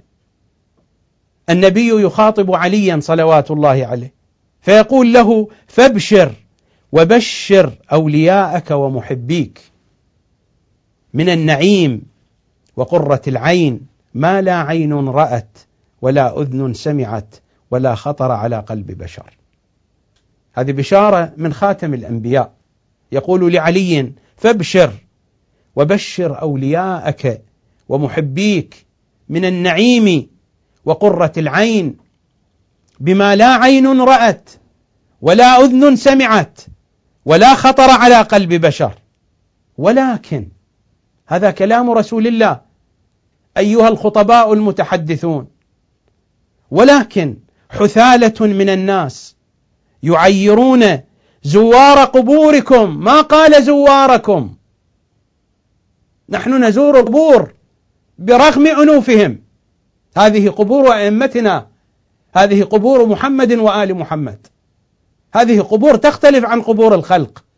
نحن هكذا نقرأ في الزيارة الجامعة الكبيرة: بأبي أنتم وأمي ونفسي وأهلي ومالي، ذكركم في الذاكرين وأسماعكم في الأسماء، إلى أن تقول الزيارة: وقبوركم في القبور، وقبوركم في القبور، فما أحلى أسماءكم وأكرم أنفسكم. قبوركم مميزة، ليست كقبور بقية الخلق. قبوركم ما هي بقبور موتى. نحن قرأنا في حديث المعرفة بالنورانية: يا أشياع علي وآل علي، هذا عليكم هو الذي يقول: يا سلمان ويا جندب، قال: لبيك يا أمير المؤمنين، قال: إن ميتنا لم يموت وغائبنا لم يغب، إن ميتنا لم يموت. نحن ما نزور قبور موتى، لا كما يقول هذا المتحدث أو ذاك بأننا لا نزور جثثا بالية. أنا أقول لهذا المتحدث: أيها المتحدث، أنت أبوك جدك وأنا وأبي وجدي إذا متنا نكون جثثا بالية، ليس الحسين يكون جثة بالية فنزور موقفا من المواقف. أنت وجدك وأبوك وأجدادك إلى الما لا نهاية، وأنا وأبي وجدي إلى الما لا نهاية، نكون عظاما نخرة في قبورنا. أما الحسين فليس بعظام نخرة، إن ميتنا لم يمت. هذا قول علي صلوات الله وسلامه عليه، وهو قول القرآن: أحياء عند ربهم يرزقون. وهو قول القرآن، قول علي هو قول القرآن: أحياء عند ربهم يرزقون. ولكن حثالة من الناس يعيرون، الحثالة هؤلاء الذين تتحدث القنوات الفضائية عن ابنتهم، هؤلاء هم الحثالة. ولكن حثالة من الناس يعيرون زوار قبوركم بزيارتكم كما تعير الزانية بزناها، أولئك شرار أمتي لا أنالهم الله شفاعتي ولا يردون حوضي. ولكن حثالة من الناس يعيرون زوار قبوركم. نحن زوار القبور، نحن زوار قبور آل محمد، لماذا نخشى من ذلك؟ ولكن حثالة من الناس يعيرون زوار قبوركم بزيارتكم كما تعير الزانية بزناها، أولئك من؟ شرار أمتي لا أنالهم الله شفاعتي ولا يردون حوضي. هؤلاء زوار القبور ما هو جزاؤهم؟ فابشر وبشر أولياءك ومحبيك من النعيم وقرة العين ما لا عين رأت ولا أذن سمعت ولا خطر على قلب بشر. نحن نلوذ ونعوذ بقبور آل محمد من قريب ومن بعيد. نحن هنا ومن هذا الغرب نلوذ ونعوذ بقبورهم، لأن هذه القبور نسبت إليهم. نحن لا نلوذ ونعوذ بهم، نلوذ ونعوذ بقبورهم صلوات الله عليهم. هذه مرتبة أرقى أن نلوذ وأن نعوذ بهم. أما نحن فنعتقد بأننا نلوذ ونعوذ بقبورهم، وهذه زيارتهم الجامعة الكبيرة تصرح بذلك، وكل زيارات أهل البيت تصرح بذلك. زائر لكم لائذ عائذ بقبوركم، هذا التأكيد، لائذ وعائذ بقبوركم. أنا ألوذ بقبوركم وأعوذ بها من قريب ومن بعيد.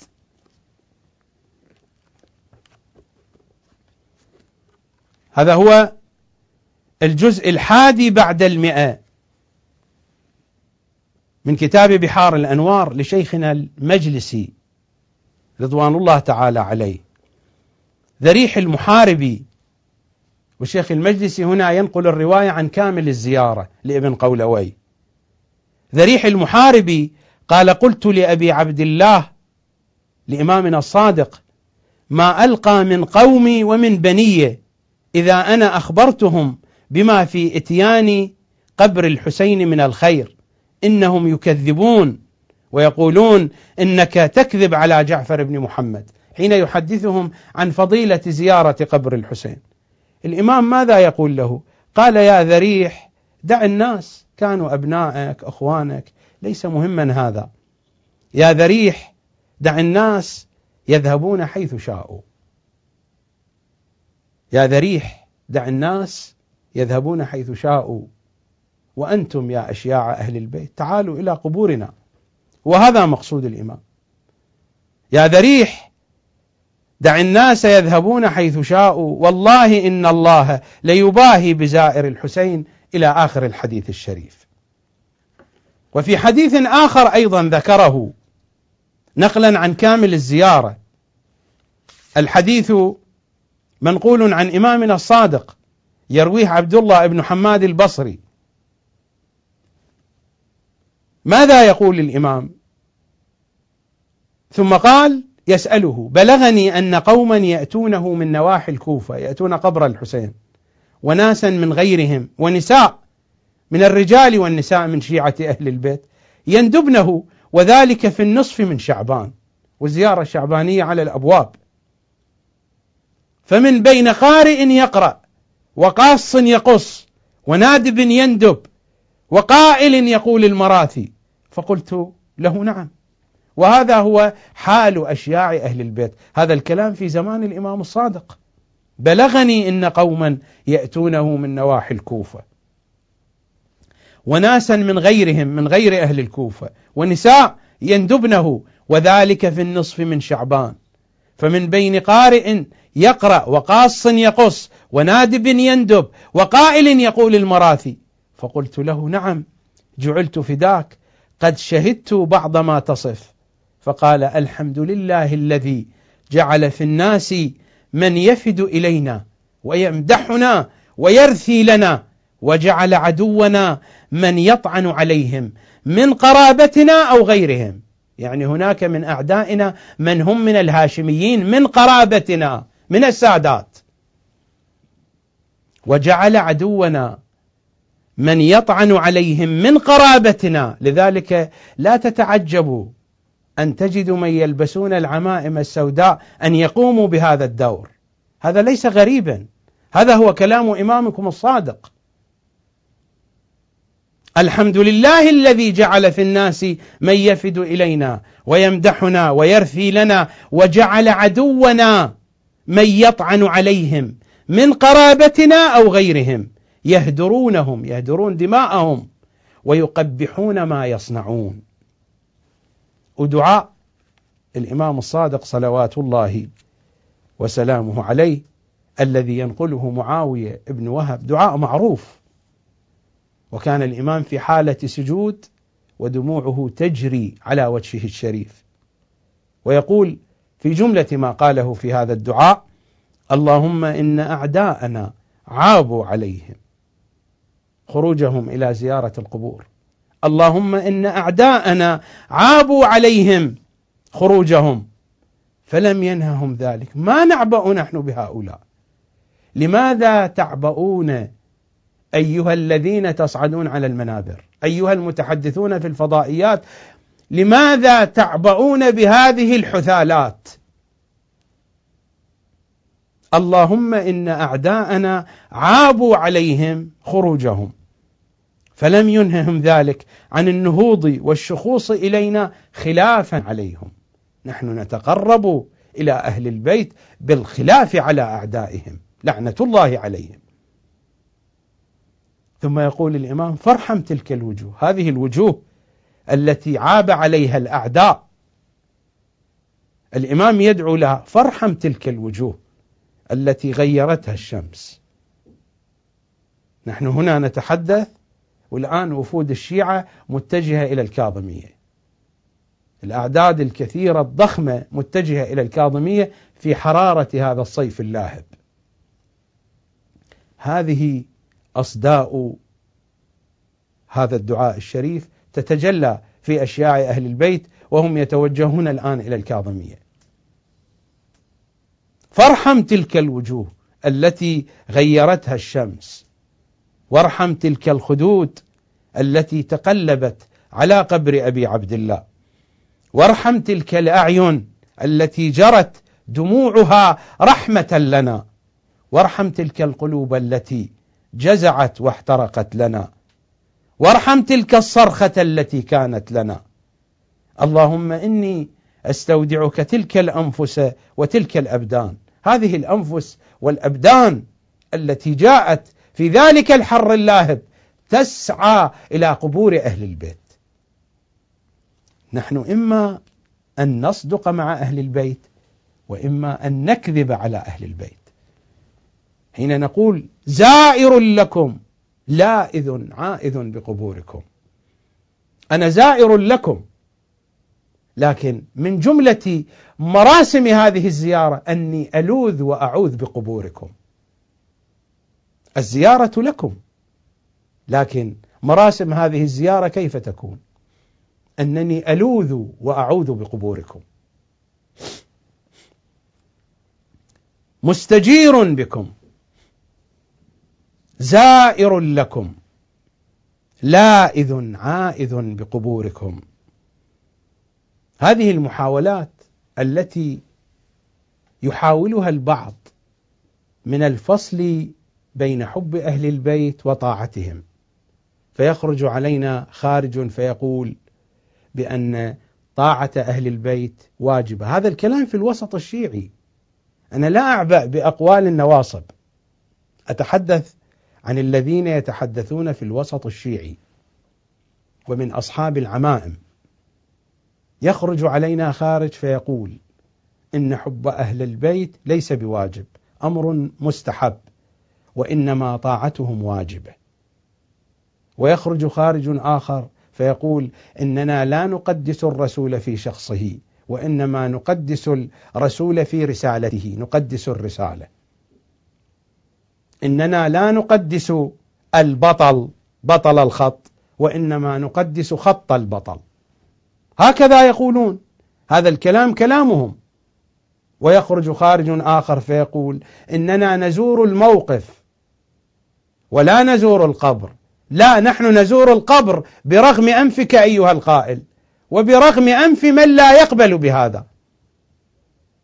هذا إمامنا الهادي يقول: زائر لكم فكيف أزور؟ ألوذ وأعوذ بقبوركم، زائر لكم لائذ عائذ بقبوركم، مستشفع إلى الله عز وجل بكم. الشفيع هو الثاني. الشفيع، كلمة الشفيع تعني الثاني الذي يكون سببا لتكميل نقص الأول. هناك شفيع وهناك مشفع فيه. الذي يكون مشفعا فيه هو الأول، والشفيع هو الثاني الذي يكون سببا لتكميل نقص ذلك الذي يحتاج إلى شفاعة. ونحن في كل أحوالنا في حالة نقص، نحن في كل أحوالنا نحتاج إلى أهل البيت. مستشفع إلى الله عز وجل بكم في جميع الأحوال، ليس فقط في يوم القيامة، في كل الأحوال، حتى حينما نصلي، حينما نصوم، في أفضل الطاعات. هذه طاعات ناقصة، نحن ناقصون وأعمالنا ناقصة، تحتاج إلى مكمل. المكمل هو الإمام المعصوم. مستشفع إلى الله عز وجل بكم. أعمالنا باطلة ما لم نجعل الإمام الحجة هو الشفيع في كل عمل نقوم به، ما لم نجعل الإمام الحجة نصب أعيننا في كل عمل، في كل طاعة. لا بد أن ترتبط الأعمال ارتباطا مباشرا بإمام زماننا حتى تكون هذه الأعمال صحيحة. مستشفع إلى الله عز وجل بكم ومتقرب بكم إليه، وكذلك تقربي لن يكون بعملي. من أنا حتى أكون متقربا إلى الله؟ النقص الذي يحيطني. نحن نقرأ في دعاء كميل. ماذا نقرأ في دعاء كميل؟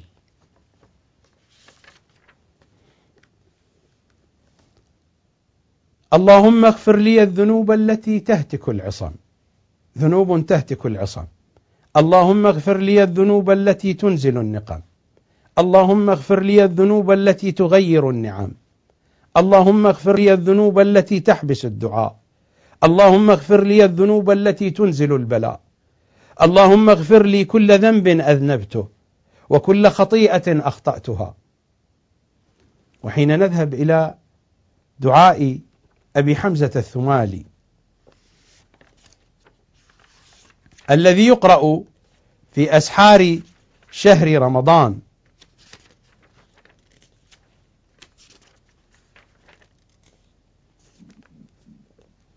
أنا يا رب الذي لم أستحيك في الخلاء. في الخلاء حين لا يكون أحد لا أستحي منك. أنا يا رب الذي لم أستحيك في الخلاء، وهذه حقائق في حياتنا. ولم أراقبك في الملاء، وإذا كنت في الناس فإني أراقب الناس، عملي لأجل الناس.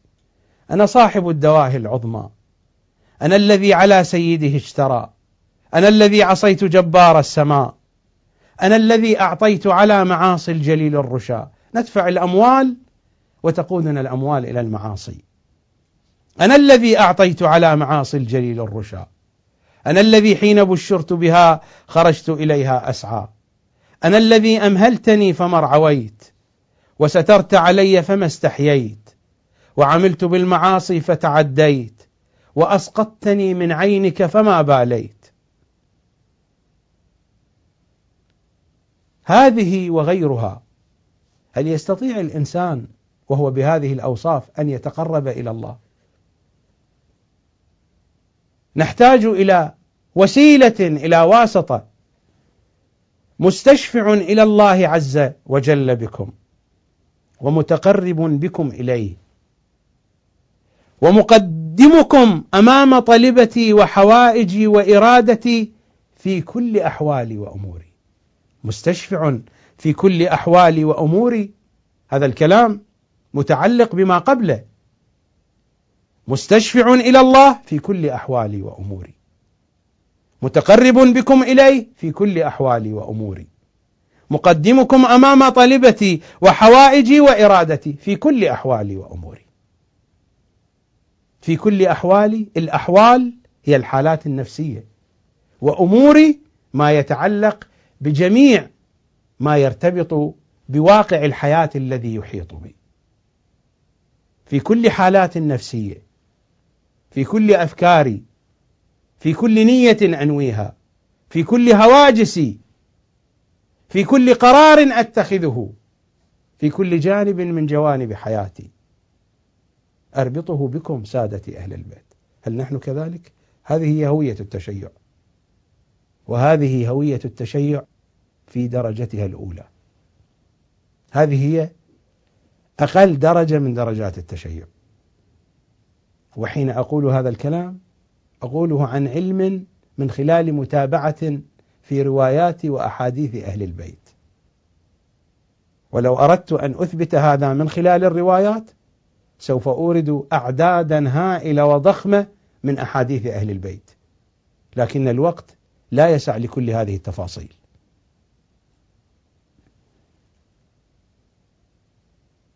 مستشفع إلى الله عز وجل بكم، ومتقرب بكم إليه، ومقدمكم أمام طلبتي وحوائجي وإرادتي في كل أحوالي وأموري.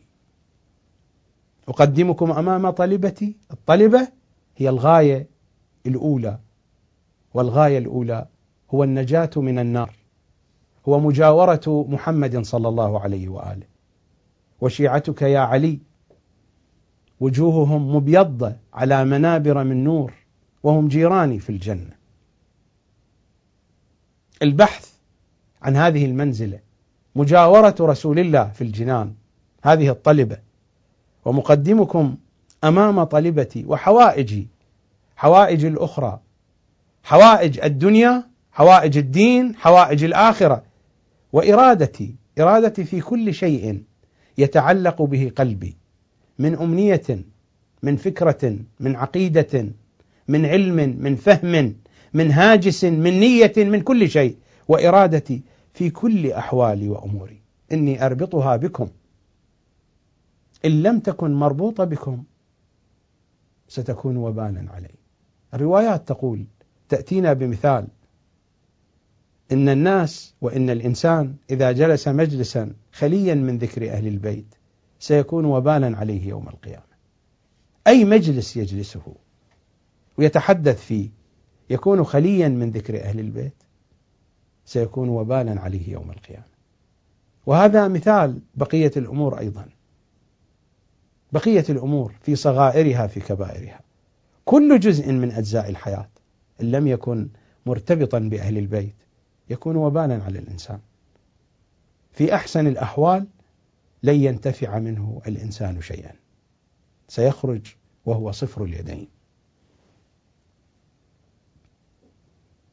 مستشفع إلى الله عز وجل بكم، ومتقرب بكم إلى الله، ومتقرب بكم إليه، ومقدمكم أمام طلبتي وحوائجي وإرادتي في كل أحوالي وأموري.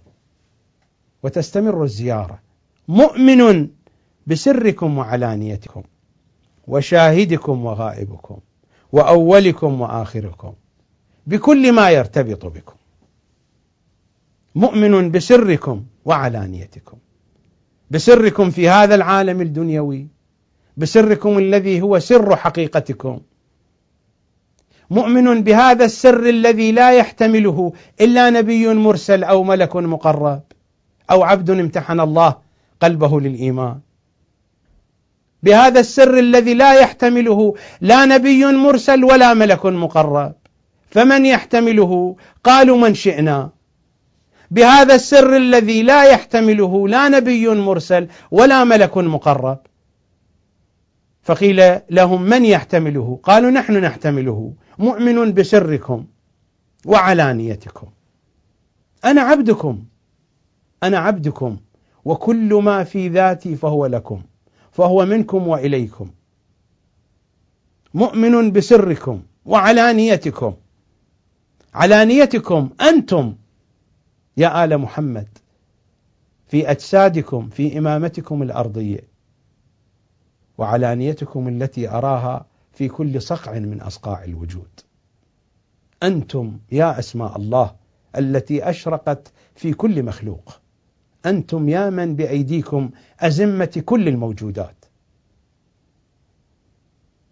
مؤمن بسركم وعلانيتكم، وشاهدكم وغائبكم، وأولكم وآخركم، ومفوض في ذلك كله إليكم،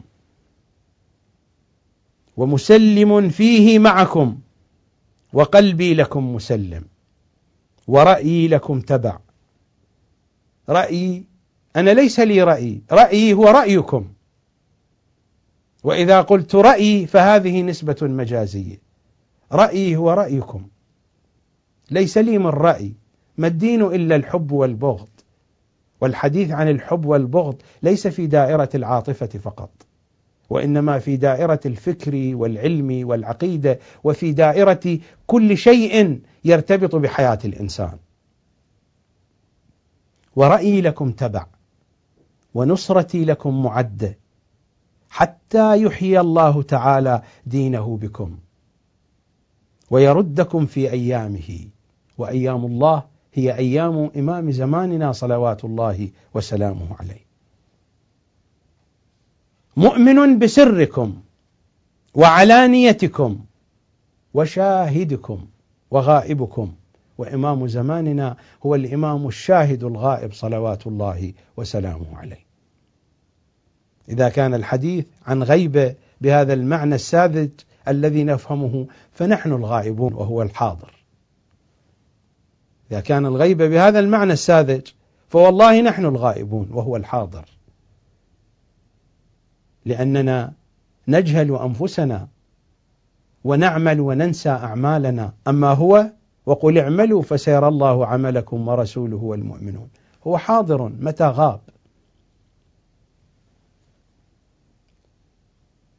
مؤمن بسركم وعلانيتكم، وشاهدكم وغائبكم، وأولكم وآخركم، ومفوض في ذلك كله إليكم. وأولكم وآخركم هو محمد، أولكم محمد، أوسطكم محمد، آخركم محمد، كلكم محمد.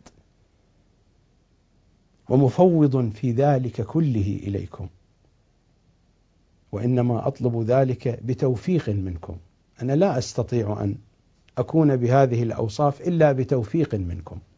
أنا أطلب التوفيق منكم سادتي آل محمد حتى أفوض أمري إليكم.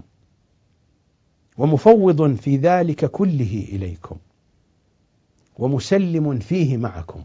وكيف لا أسلم وأنا أعرف هذا الفضل من فضلكم؟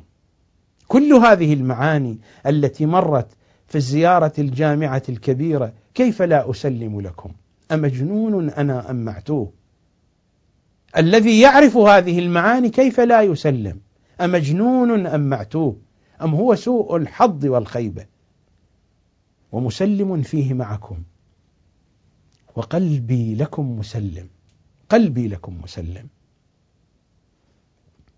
قلبي ورقة بيضاء، هكذا أتمنى. أنا حين أتحدث لا أتحدث عن شخصي، فمن أنا؟ وإنما هو حديث الزيارة هكذا، الذي يفترض بالشيعي أن يكون هكذا. أنا لا أتحدث عن نفسي، عن نفسي فلان ابن فلان، وإنما أتحدث عن الزيارة، المعاني الموجودة في الزيارة. هذه هي هوية الشيعي، ولا بد أن يكون الشيعي كذلك. وقلبي لكم مسلم، أني أجعل من قلبي ورقة بيضاء، وأنتم اكتبوا فيها ما تشاءون. ما كان فيها من حسن فهو منكم، وما كان فيها من قبح فهو مني. وقلبي لكم مسلم، ورأيي لكم تبع، ونصرتي لكم معدة حتى يحيي الله تعالى دينه بكم، ورأيي لكم تبع. الرواية الجميلة المنقولة عن سلمان وعن أبي ذر حين خرج أبو ذر وسلمان مع سيد الأوصياء، أبو ذر سأل أمير المؤمنين: ما الذي فعله سلمان حتى بلغ ما بلغ من هذه المراتب العالية؟ وصل إلى 10، ونحن نتحدث هنا في الدرجة الأولى. قال: يا أبا ذر ارجع وانظر في آثارنا. فلما رجع أبو ذر ونظر في الآثار وجد آثارا لرجلين، وجد آثار علي وآثار أبي ذر. أين آثار سلمان؟ رجع أبو ذر متحيرا: أين آثار سلمان؟ فقال له سيد الأوصياء: إن سلمان كان يضع قدمه حيث أضع قدمي، ورأيي لكم تبع. وهذا المراد، ورأيي لكم تبع، ألا رأي لي، رأيي هو رأيكم، ورأيي لكم تبع، ونصرتي لكم معدة. نصرتي بكل ما أتمكن، بجسدي، بصحتي وعافيتي، بقوتي وحواسي، بنظري وسمعي، بلساني وعقلي وفهمي، بعواطفي، بكل إبداع يكون عندي، بكل ما أتمكن منه من قدرة مادية أو معنوية، بمالي، بسلطتي، برعايتي، برعيتي، بكل ما عندي، بكل ما يحيط بي، بكل ما أستطيع أن أتصرف فيه. ولذلك قرأنا قبل قليل في زيارة الإمام الحجة صلوات الله وسلامه عليه: فها أنا ذا عبدك المتصرف بين أمرك ونهيك. فها أنا ذا عبدك المتصرف بين أمرك ونهيك، فأبذل نفسي ومالي وولدي وأهلي وجميع ما خولني ربي بين يديك، والتصرف بين أمرك ونهيك. وما خولني ربي في الأفق المادي، في الأفق المعنوي، في جميع الآفاق.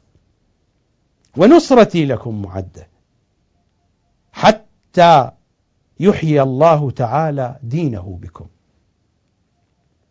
ويردكم في أيامه، أيام إمام زماننا، ويظهركم لعدله، ويمكنكم في أرضه. ثم ماذا؟ هذه العبارة تجمع كل ما تقدم: فمعكم لا مع غيركم. ومن هم غيركم حتى أكون معهم؟ فمعكم لا مع غيركم، معكم بقلوبنا، بعقولنا، معكم بوجودنا، معكم بكل شيء يتعلق بنا. ولا أجد ألفاظا تشرح هذه العبارة، والله لا أجد ألفاظا ولا كلاما أشرح فيه هذه العبارة: فمعكم لا مع غيركم.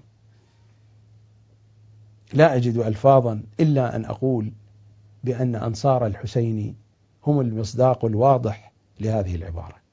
أنصار الحسين هم المصداق الواضح لهذه العبارة، ولا أملك شيئا آخر لشرحها. تبصروا في أحوال أنصار الحسين، هم مصداق هذه العبارة: فمعكم لا مع غيركم. لا أعلم أصحابا كما قالها سيد الشهداء. هذه العبارة تنطبق على أصحاب الحسين تمام الانطباق، أما على غيرهم، على أمثالنا، فإنها لا تنطبق إلا بحدود لقلقة الألفاظ. فمعكم لا مع غيركم. هذه العبارة تحتاج إلى أن الإنسان إذا أراد أن يدقق فيها أن يدقق في كل زاوية من زوايا قلبه. هل هو في كل شيء مع أهل البيت؟ القلب يحتوي على أشياء كثيرة، على أفكار، هواجس، نوايا، أمنيات، تخطيط للمستقبل، تفكير بالماضي، تفكير بالحاضر، اهتمامات دنيوية أخروية، حتى الاهتمامات الأخروية. إن لم تكن مرتبطة بأهل البيت لا ينطبق عليها هذا المعنى. حتى اهتماماتنا الأخروية واهتماماتنا الدينية لا بد أن تكون مرتبطة بهم، وحين أقول مرتبطة بهم مرتبطة بإمام زماننا الحجة بن الحسن، فمعكم لا مع غيركم. ومن غيركم؟ آمنت بكم، أنا آمنت بكم وتوليت آخركم بما توليت به أولكم، ما كان لأولكم فهو لآخركم، وما كان لآخركم فهو لأولكم، وإن لم تكن العقيدة كذلك فهي عقيدة باطلة. هذا هو الفهم الصحيح لمعرفة أهل البيت. آمنت بكم وتوليت آخركم بما توليت به أولكم، وبرئت إلى الله عز وجل من أعدائكم، من كل أعدائكم، الذين أعرفهم والذين لا أعرفهم، من كل ما تريدون. أي معنى لا تريدونه فإني لا أريده، أعرفه أو لا أعرفه. وبرئت إلى الله عز وجل من أعدائكم ومن الجبت والطاغوت. والجبت والطاغوت عنوان معروف عند أهل البيت للأول والثاني من أعداء أهل البيت، للأرقام الأولى والثانية. والجبت والطاغوت هو كل ما يعبد من دون الله، وهو كل حقيقة شيطانية تحرف الناس عن طريق الهدى وتقودهم إلى الضلال. وبرئت إلى الله عز وجل من أعدائكم ومن الجبت والطاغوت والشياطين، الشياطين الذين يدورون حول الجبت والطاغوت. الجبت والطاغوت هم الآلهة المنحرفون، هم الأصنام والعجول التي عبدها أعداؤكم. ومن الجبت والطاغوت والشياطين، الشياطين هؤلاء الذين ينظرون ويشرحون ويكتبون وسائل الإعلام المعادية لكم، علماء الضلالة وكتب الضلالة، هؤلاء هم الشياطين. ولذلك في قنوت أمير المؤمنين حين يلعن أهل السقيفة، يلعن أعداء أهل البيت، يلعن الناهضين باحتجاجهم. من جملة الملعونين في قنوت أمير المؤمنين هو يلعن الناهضين باحتجاجهم، الذين ينهضون باحتجاجاتهم وبالدفاع عنهم، وهؤلاء هم الشياطين. وبرئت إلى الله عز وجل من أعدائكم ومن الجبت والطاغوت والشياطين، علماء السوء، وسائل الإعلام الناصبي،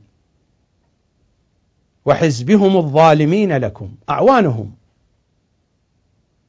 وحزبهم الظالمين لكم الجاحدين لحقكم والمارقين من ولايتكم. ومر علينا فالراغب عنكم مارق، هؤلاء هم الذين رغبوا عن أهل البيت. وحزبهم الظالمين لكم الجاحدين لحقكم والمارقين من ولايتكم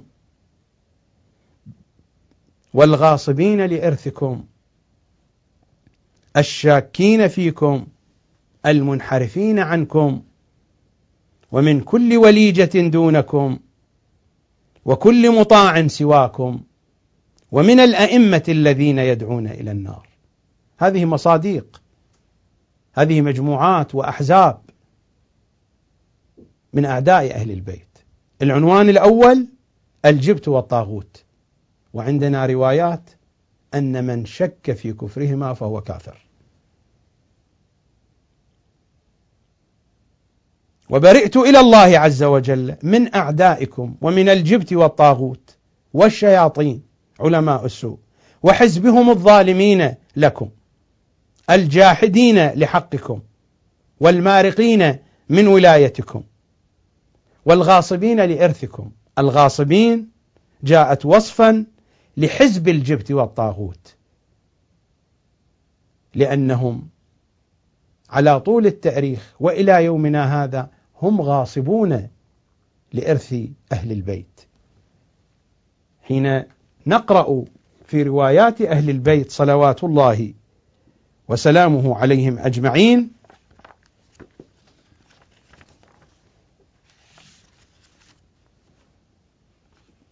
الرواية عن إمامنا الصادق، والرواية في الكافي الشريف في الجزء الثاني من أجزاء الكافي الشريف، الإمام الصادق صلوات الله وسلامه عليه قال: لعن الله القدرية، لعن الله الخوارج، لعن الله المرجئة، لعن الله المرجئة. المرجئة هم المخالفون لأهل البيت، هم أشياع السقيفة ومن يوالي السقيفة. قال: قلت لعنت هؤلاء مرة ولعنت هؤلاء مرتين، أي لعنت القدرية، والقدرية هم بنو أمية، والخوارج لعنتهم مرة ولكنك لعنت المرجئة مرتين. قال: إن هؤلاء يقولون، المرجئة الذين يتظاهرون بالاحتياط وباتباع سنة النبي، وأنهم لا يحيدون عن سنة النبي ولا يعملون إلا بالصحاح من الأخبار بهذه الأساليب العنكبوتية التي يضللون بها الناس. قال: إن هؤلاء يقولون إن قتلتنا مؤمنون فدماؤنا متلطخة بثيابهم إلى يوم القيامة. إن قتلتنا مؤمنون فدماؤنا متلطخة بثيابهم إلى يوم القيامة. ثم يشير إلى الآية من سورة آل عمران: الذين قالوا إن الله عهد إلينا ألا نؤمن لرسول حتى يأتينا بقربان تأكله النار قل قد جاءكم رسل من قبلي بالبينات والذي قلتم فلم قتلتموهم إن كنتم صادقين.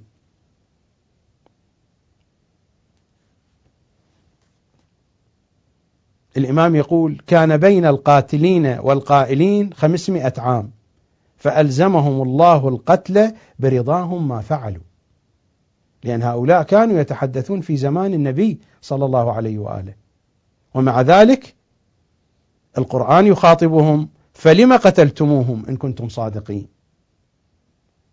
لذلك إمامنا الصادق يقول إن هؤلاء بخصوص المرجئة يقولون إن قتلتنا مؤمنون فدماؤنا متلطخة بثيابهم إلى يوم القيامة.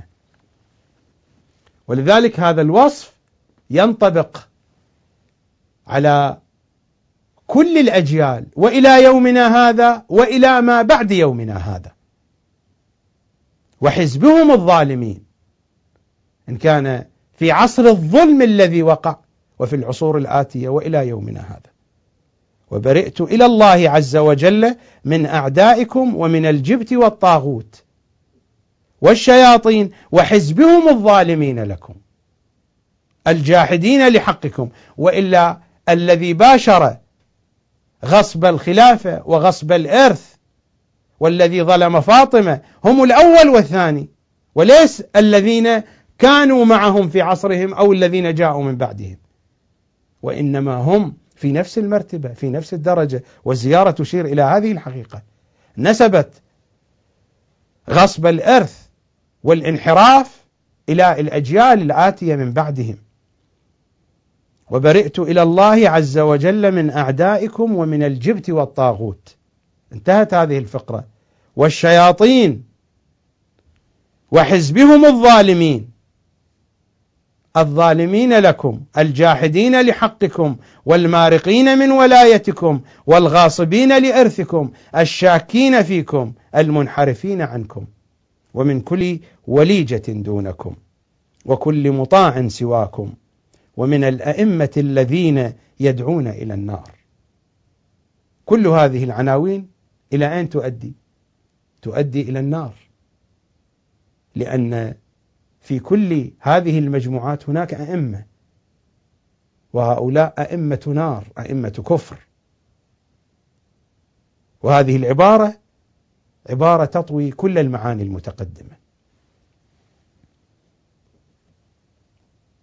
ومن الأئمة الذين يدعون إلى النار، هذه العبارة تشمل الجبت، الطاغوت، الشياطين وحزبهم الظالمين لكم، الجاحدين لحقكم، المارقين من ولايتكم، الغاصبين لإرثكم، الشاكين فيكم، المنحرفين عنكم، ومن كل وليجة دونكم وكل مطاع سواكم.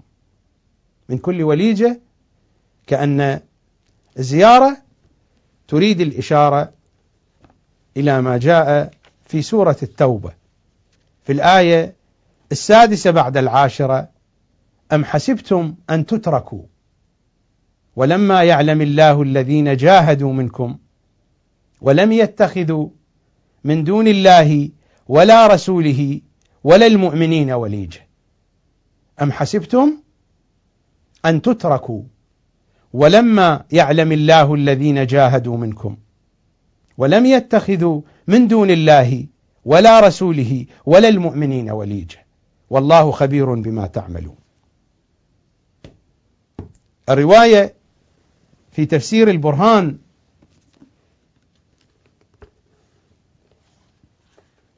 ينقلها عن تفسير العياشي عن إمامنا الصادق صلوات الله وسلامه عليه: أتى رجل النبي صلى الله عليه وآله فقال: بايعني يا رسول الله. قال: على أن تقتل أباك. قال: فقبض الرجل يده ثم قال: بايعني يا رسول الله.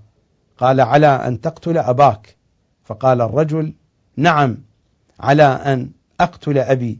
فقال رسول الله صلى الله عليه وآله: الآن لم تتخذ من دون الله ولا رسوله ولا المؤمنين وليجة.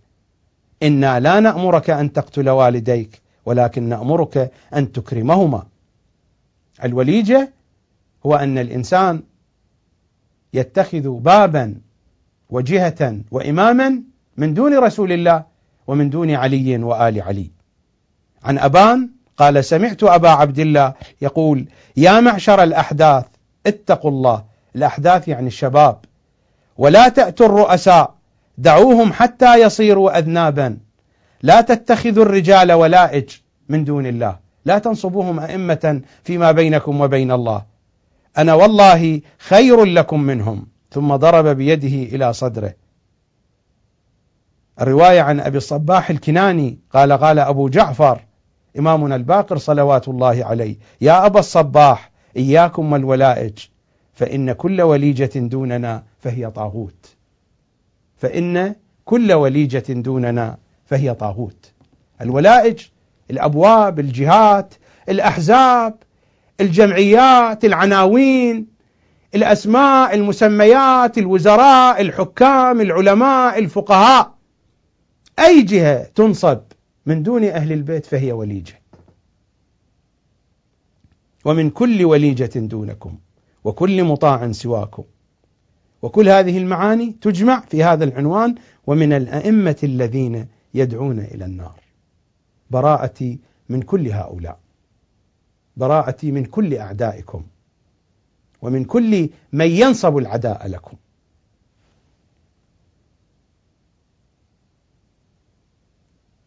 فثبتني الله أبدا ما حييت على موالاتكم ومحبتكم ودينكم.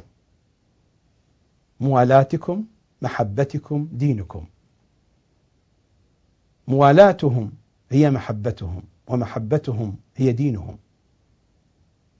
هذه الألفاظ قد تدل كل عبارة منها، كل لفظة منها على جهة من جهات المعنى، لكنها بالنتيجة تلتقي في حقيقة واحدة، هي حقيقة المعية مع أهل البيت. معكم معكم لا مع غيركم. فثبتني الله أبدا ما حييت على موالاتكم. أبدا ما حييت يعني إلى آخر لحظة من لحظات الحياة، أحيا عليها وأموت عليها.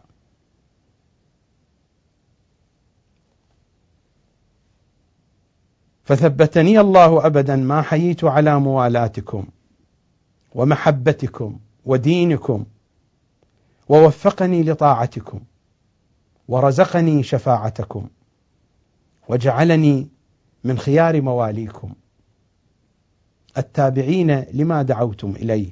إلى أي شيء دعوا صلوات الله عليه؟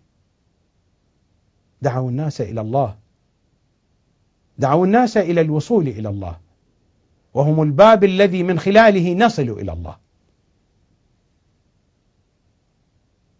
ووفقني لطاعتكم، ورزقني شفاعتكم، وجعلني من خيار مواليكم التابعين لما دعوتم إليه، وجعلني ممن يقتص آثاركم كقصة سلمان مع سيد الأوصياء، يقتصها يعني يبحث عنها، يبحث عن كل أثر يقود إليكم. يقتص آثاركم، الذي يقتص الأثر الذي يبحث عن الآثار كي يصل إلى المؤثر.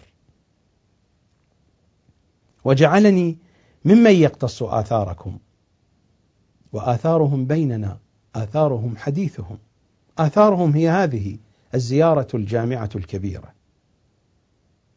أن تصرفوا وقتا يا أشياء علي في قراءة هذه الزيارة، وفي تدبر معانيها، وفي تتبع شروحها، إن كان من خلال هذا البرنامج أو من خلال أي برنامج آخر، أو من خلال أي كتاب ينفعكم في هذا.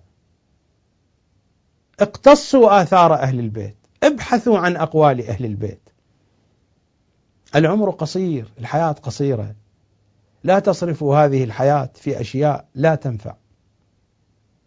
خصصوا وقتا من حياتكم أن تقتصوا آثار أهل البيت، اقتصوا آثارهم، الآثار التي بين أيدينا الآن ونستطيع أن نقتصها، حديثهم، كلماتهم. أيها الشباب، أيها المثقفون، لا تصرفوا الوقت يمينا وشمالا، ابحثوا عن أئمتكم، اعرفوا إمام زمانكم. وجعلني من خيار مواليكم التابعين لما دعوتم إليه، وجعلني ممن يقتص آثاركم ويسلك سبيلكم ويهتدي بهداكم ويحشر في زمرتكم ويكر في رجعتكم ويملك في دولتكم ويشرف في عافيتكم ويمكن في أيامكم وتقر عينه غدا برؤيتكم، ولا تقر العيون إلا برؤيتكم، وتقر عينه غدا برؤيتكم.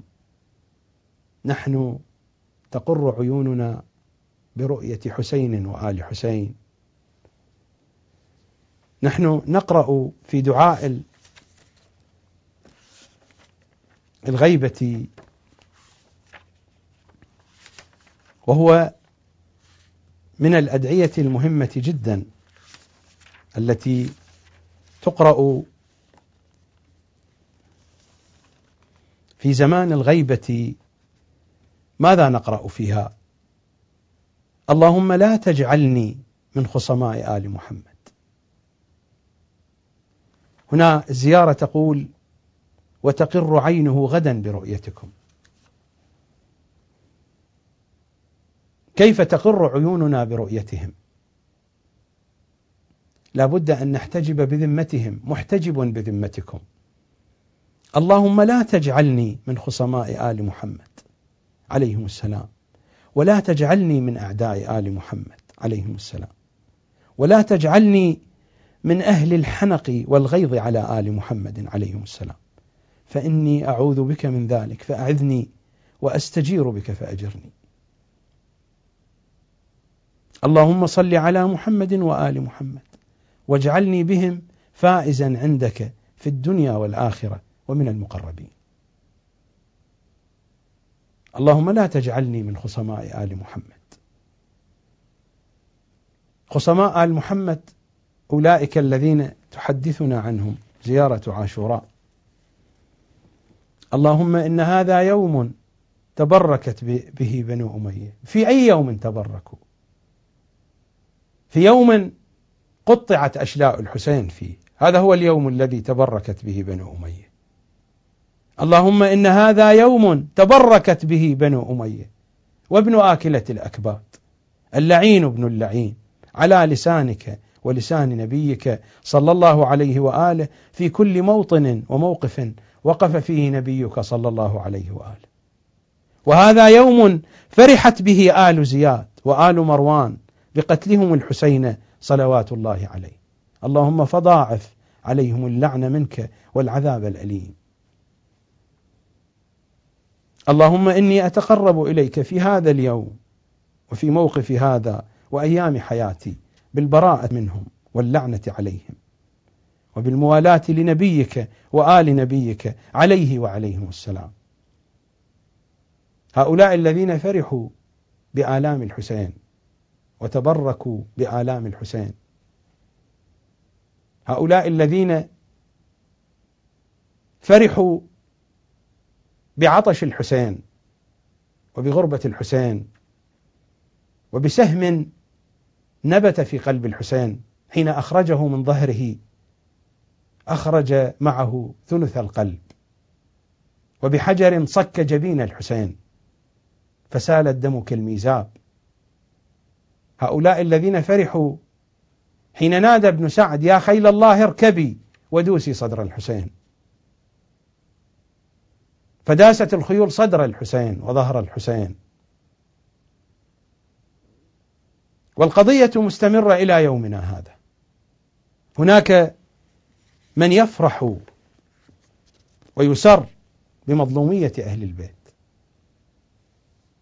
مرت علينا الرواية قرأتها على مسامعكم في الكافي الشريف: إياكم وذكر علي وفاطمة، لا تذكروا عليا وفاطمة. لماذا؟ فإن الناس ليس شيء أبغض إليهم من ذكر علي وفاطمة. هذه القضية كانت موجودة في زمان إمامنا الصادق ولا زالت موجودة إلى يومنا هذا. والقضية نسبية، لربما تجد الكثيرين من هؤلاء أيضا في وسطنا الشيعي، ما ذلك بشيء غريب أبدا والله. الذي يتفحص ويدقق في الوسط الشيعي سيجد نماذج كثيرة، نعم مصبوغة من الخارج بصبغ، لكن إذا أردنا أن ندخل إلى واقع الأمور تتجلى الأمور بشكل آخر. هذا رجال الكشي، وهذا مقطع من رسالة الإمام الصادق إلى زرارة حين لعن الإمام الصادق زرارة بن أعين وهو من خاصة أصحابه وتبرأ منه. الإمام يقول لعبد الله بن زرارة: اقرأ مني على والدك السلام وقل له إني إنما أعيبك دفاعا مني عنك، فإن الناس والعدو يسارعون إلى كل من قربناه وحمدنا مكانه لإدخال الأذى في من نحبه ونقربه، ويرمونه بالسوء لمحبتنا له وقربه ودنوه منا، ويرون إدخال الأذى عليه وقتله. كانوا يريدون قتل زرارة، لذلك الإمام تبرأ منه ولعنه. تلاحظون مدى المظلومية، تلاحظون هذه العبارات كيف تنضح ظلما وأذى. اقرأ مني على والدك السلام وقل له إني إنما أعيبك دفاعا مني عنك، فإن الناس والعدو يسارعون إلى كل من قربناه وحمدنا مكانه لإدخال الأذى في من نحبه ونقربه، ويرمونه بالسوء لمحبتنا له وقربه ودنوه منا، ويرون إدخال الأذى عليه وقتله، ويحمدون كل من عبناه، أي شخص نعيبه يحمدونه. وهذا هو منهج أعداء أهل البيت. دققوا في الفضائيات، دققوا في كثير من الكتب، دققوا في ثقافة الكثيرين من المتحدثين، ستجدون شيئا من ذلك واضحا وصريحا. هذه ظلامة أهل البيت، وهذه مظلومية آل محمد صلوات الله وسلامه عليهم أجمعين. ورزقني شفاعتكم وجعلني من خيار مواليكم التابعين لما دعوتم إليه، وجعلني ممن يقتص آثاركم ويسلك سبيلكم ويهتدي بهداكم ويحشر في زمرتكم ويكر في رجعتكم ويملك في دولتكم ويشرف في عافيتكم ويمكن في أيامكم وتقر عينه غدا برؤيتكم. أسألكم الدعاء جميعا لتمة الحديث إن شاء الله تعالى في يوم غد في الحلقة 29. وإني وإن كنت غير راض عن هذه البيانات المختصرة بودي أن يطول الحديث ويطول في هذه المعاني المهمة التي ترسم لنا صورة التشيع لأهل البيت. هذه هويتنا، نحن شيعة أهل البيت، وهذه هوية التشيع كما يرسمها لنا إمامنا الهادي صلوات الله وسلامه عليه. ألقاكم نفس الموعد، نفس القناة، نفس الشاشة، نفس البرنامج، وأنا نفس خادمكم، في أمان الله.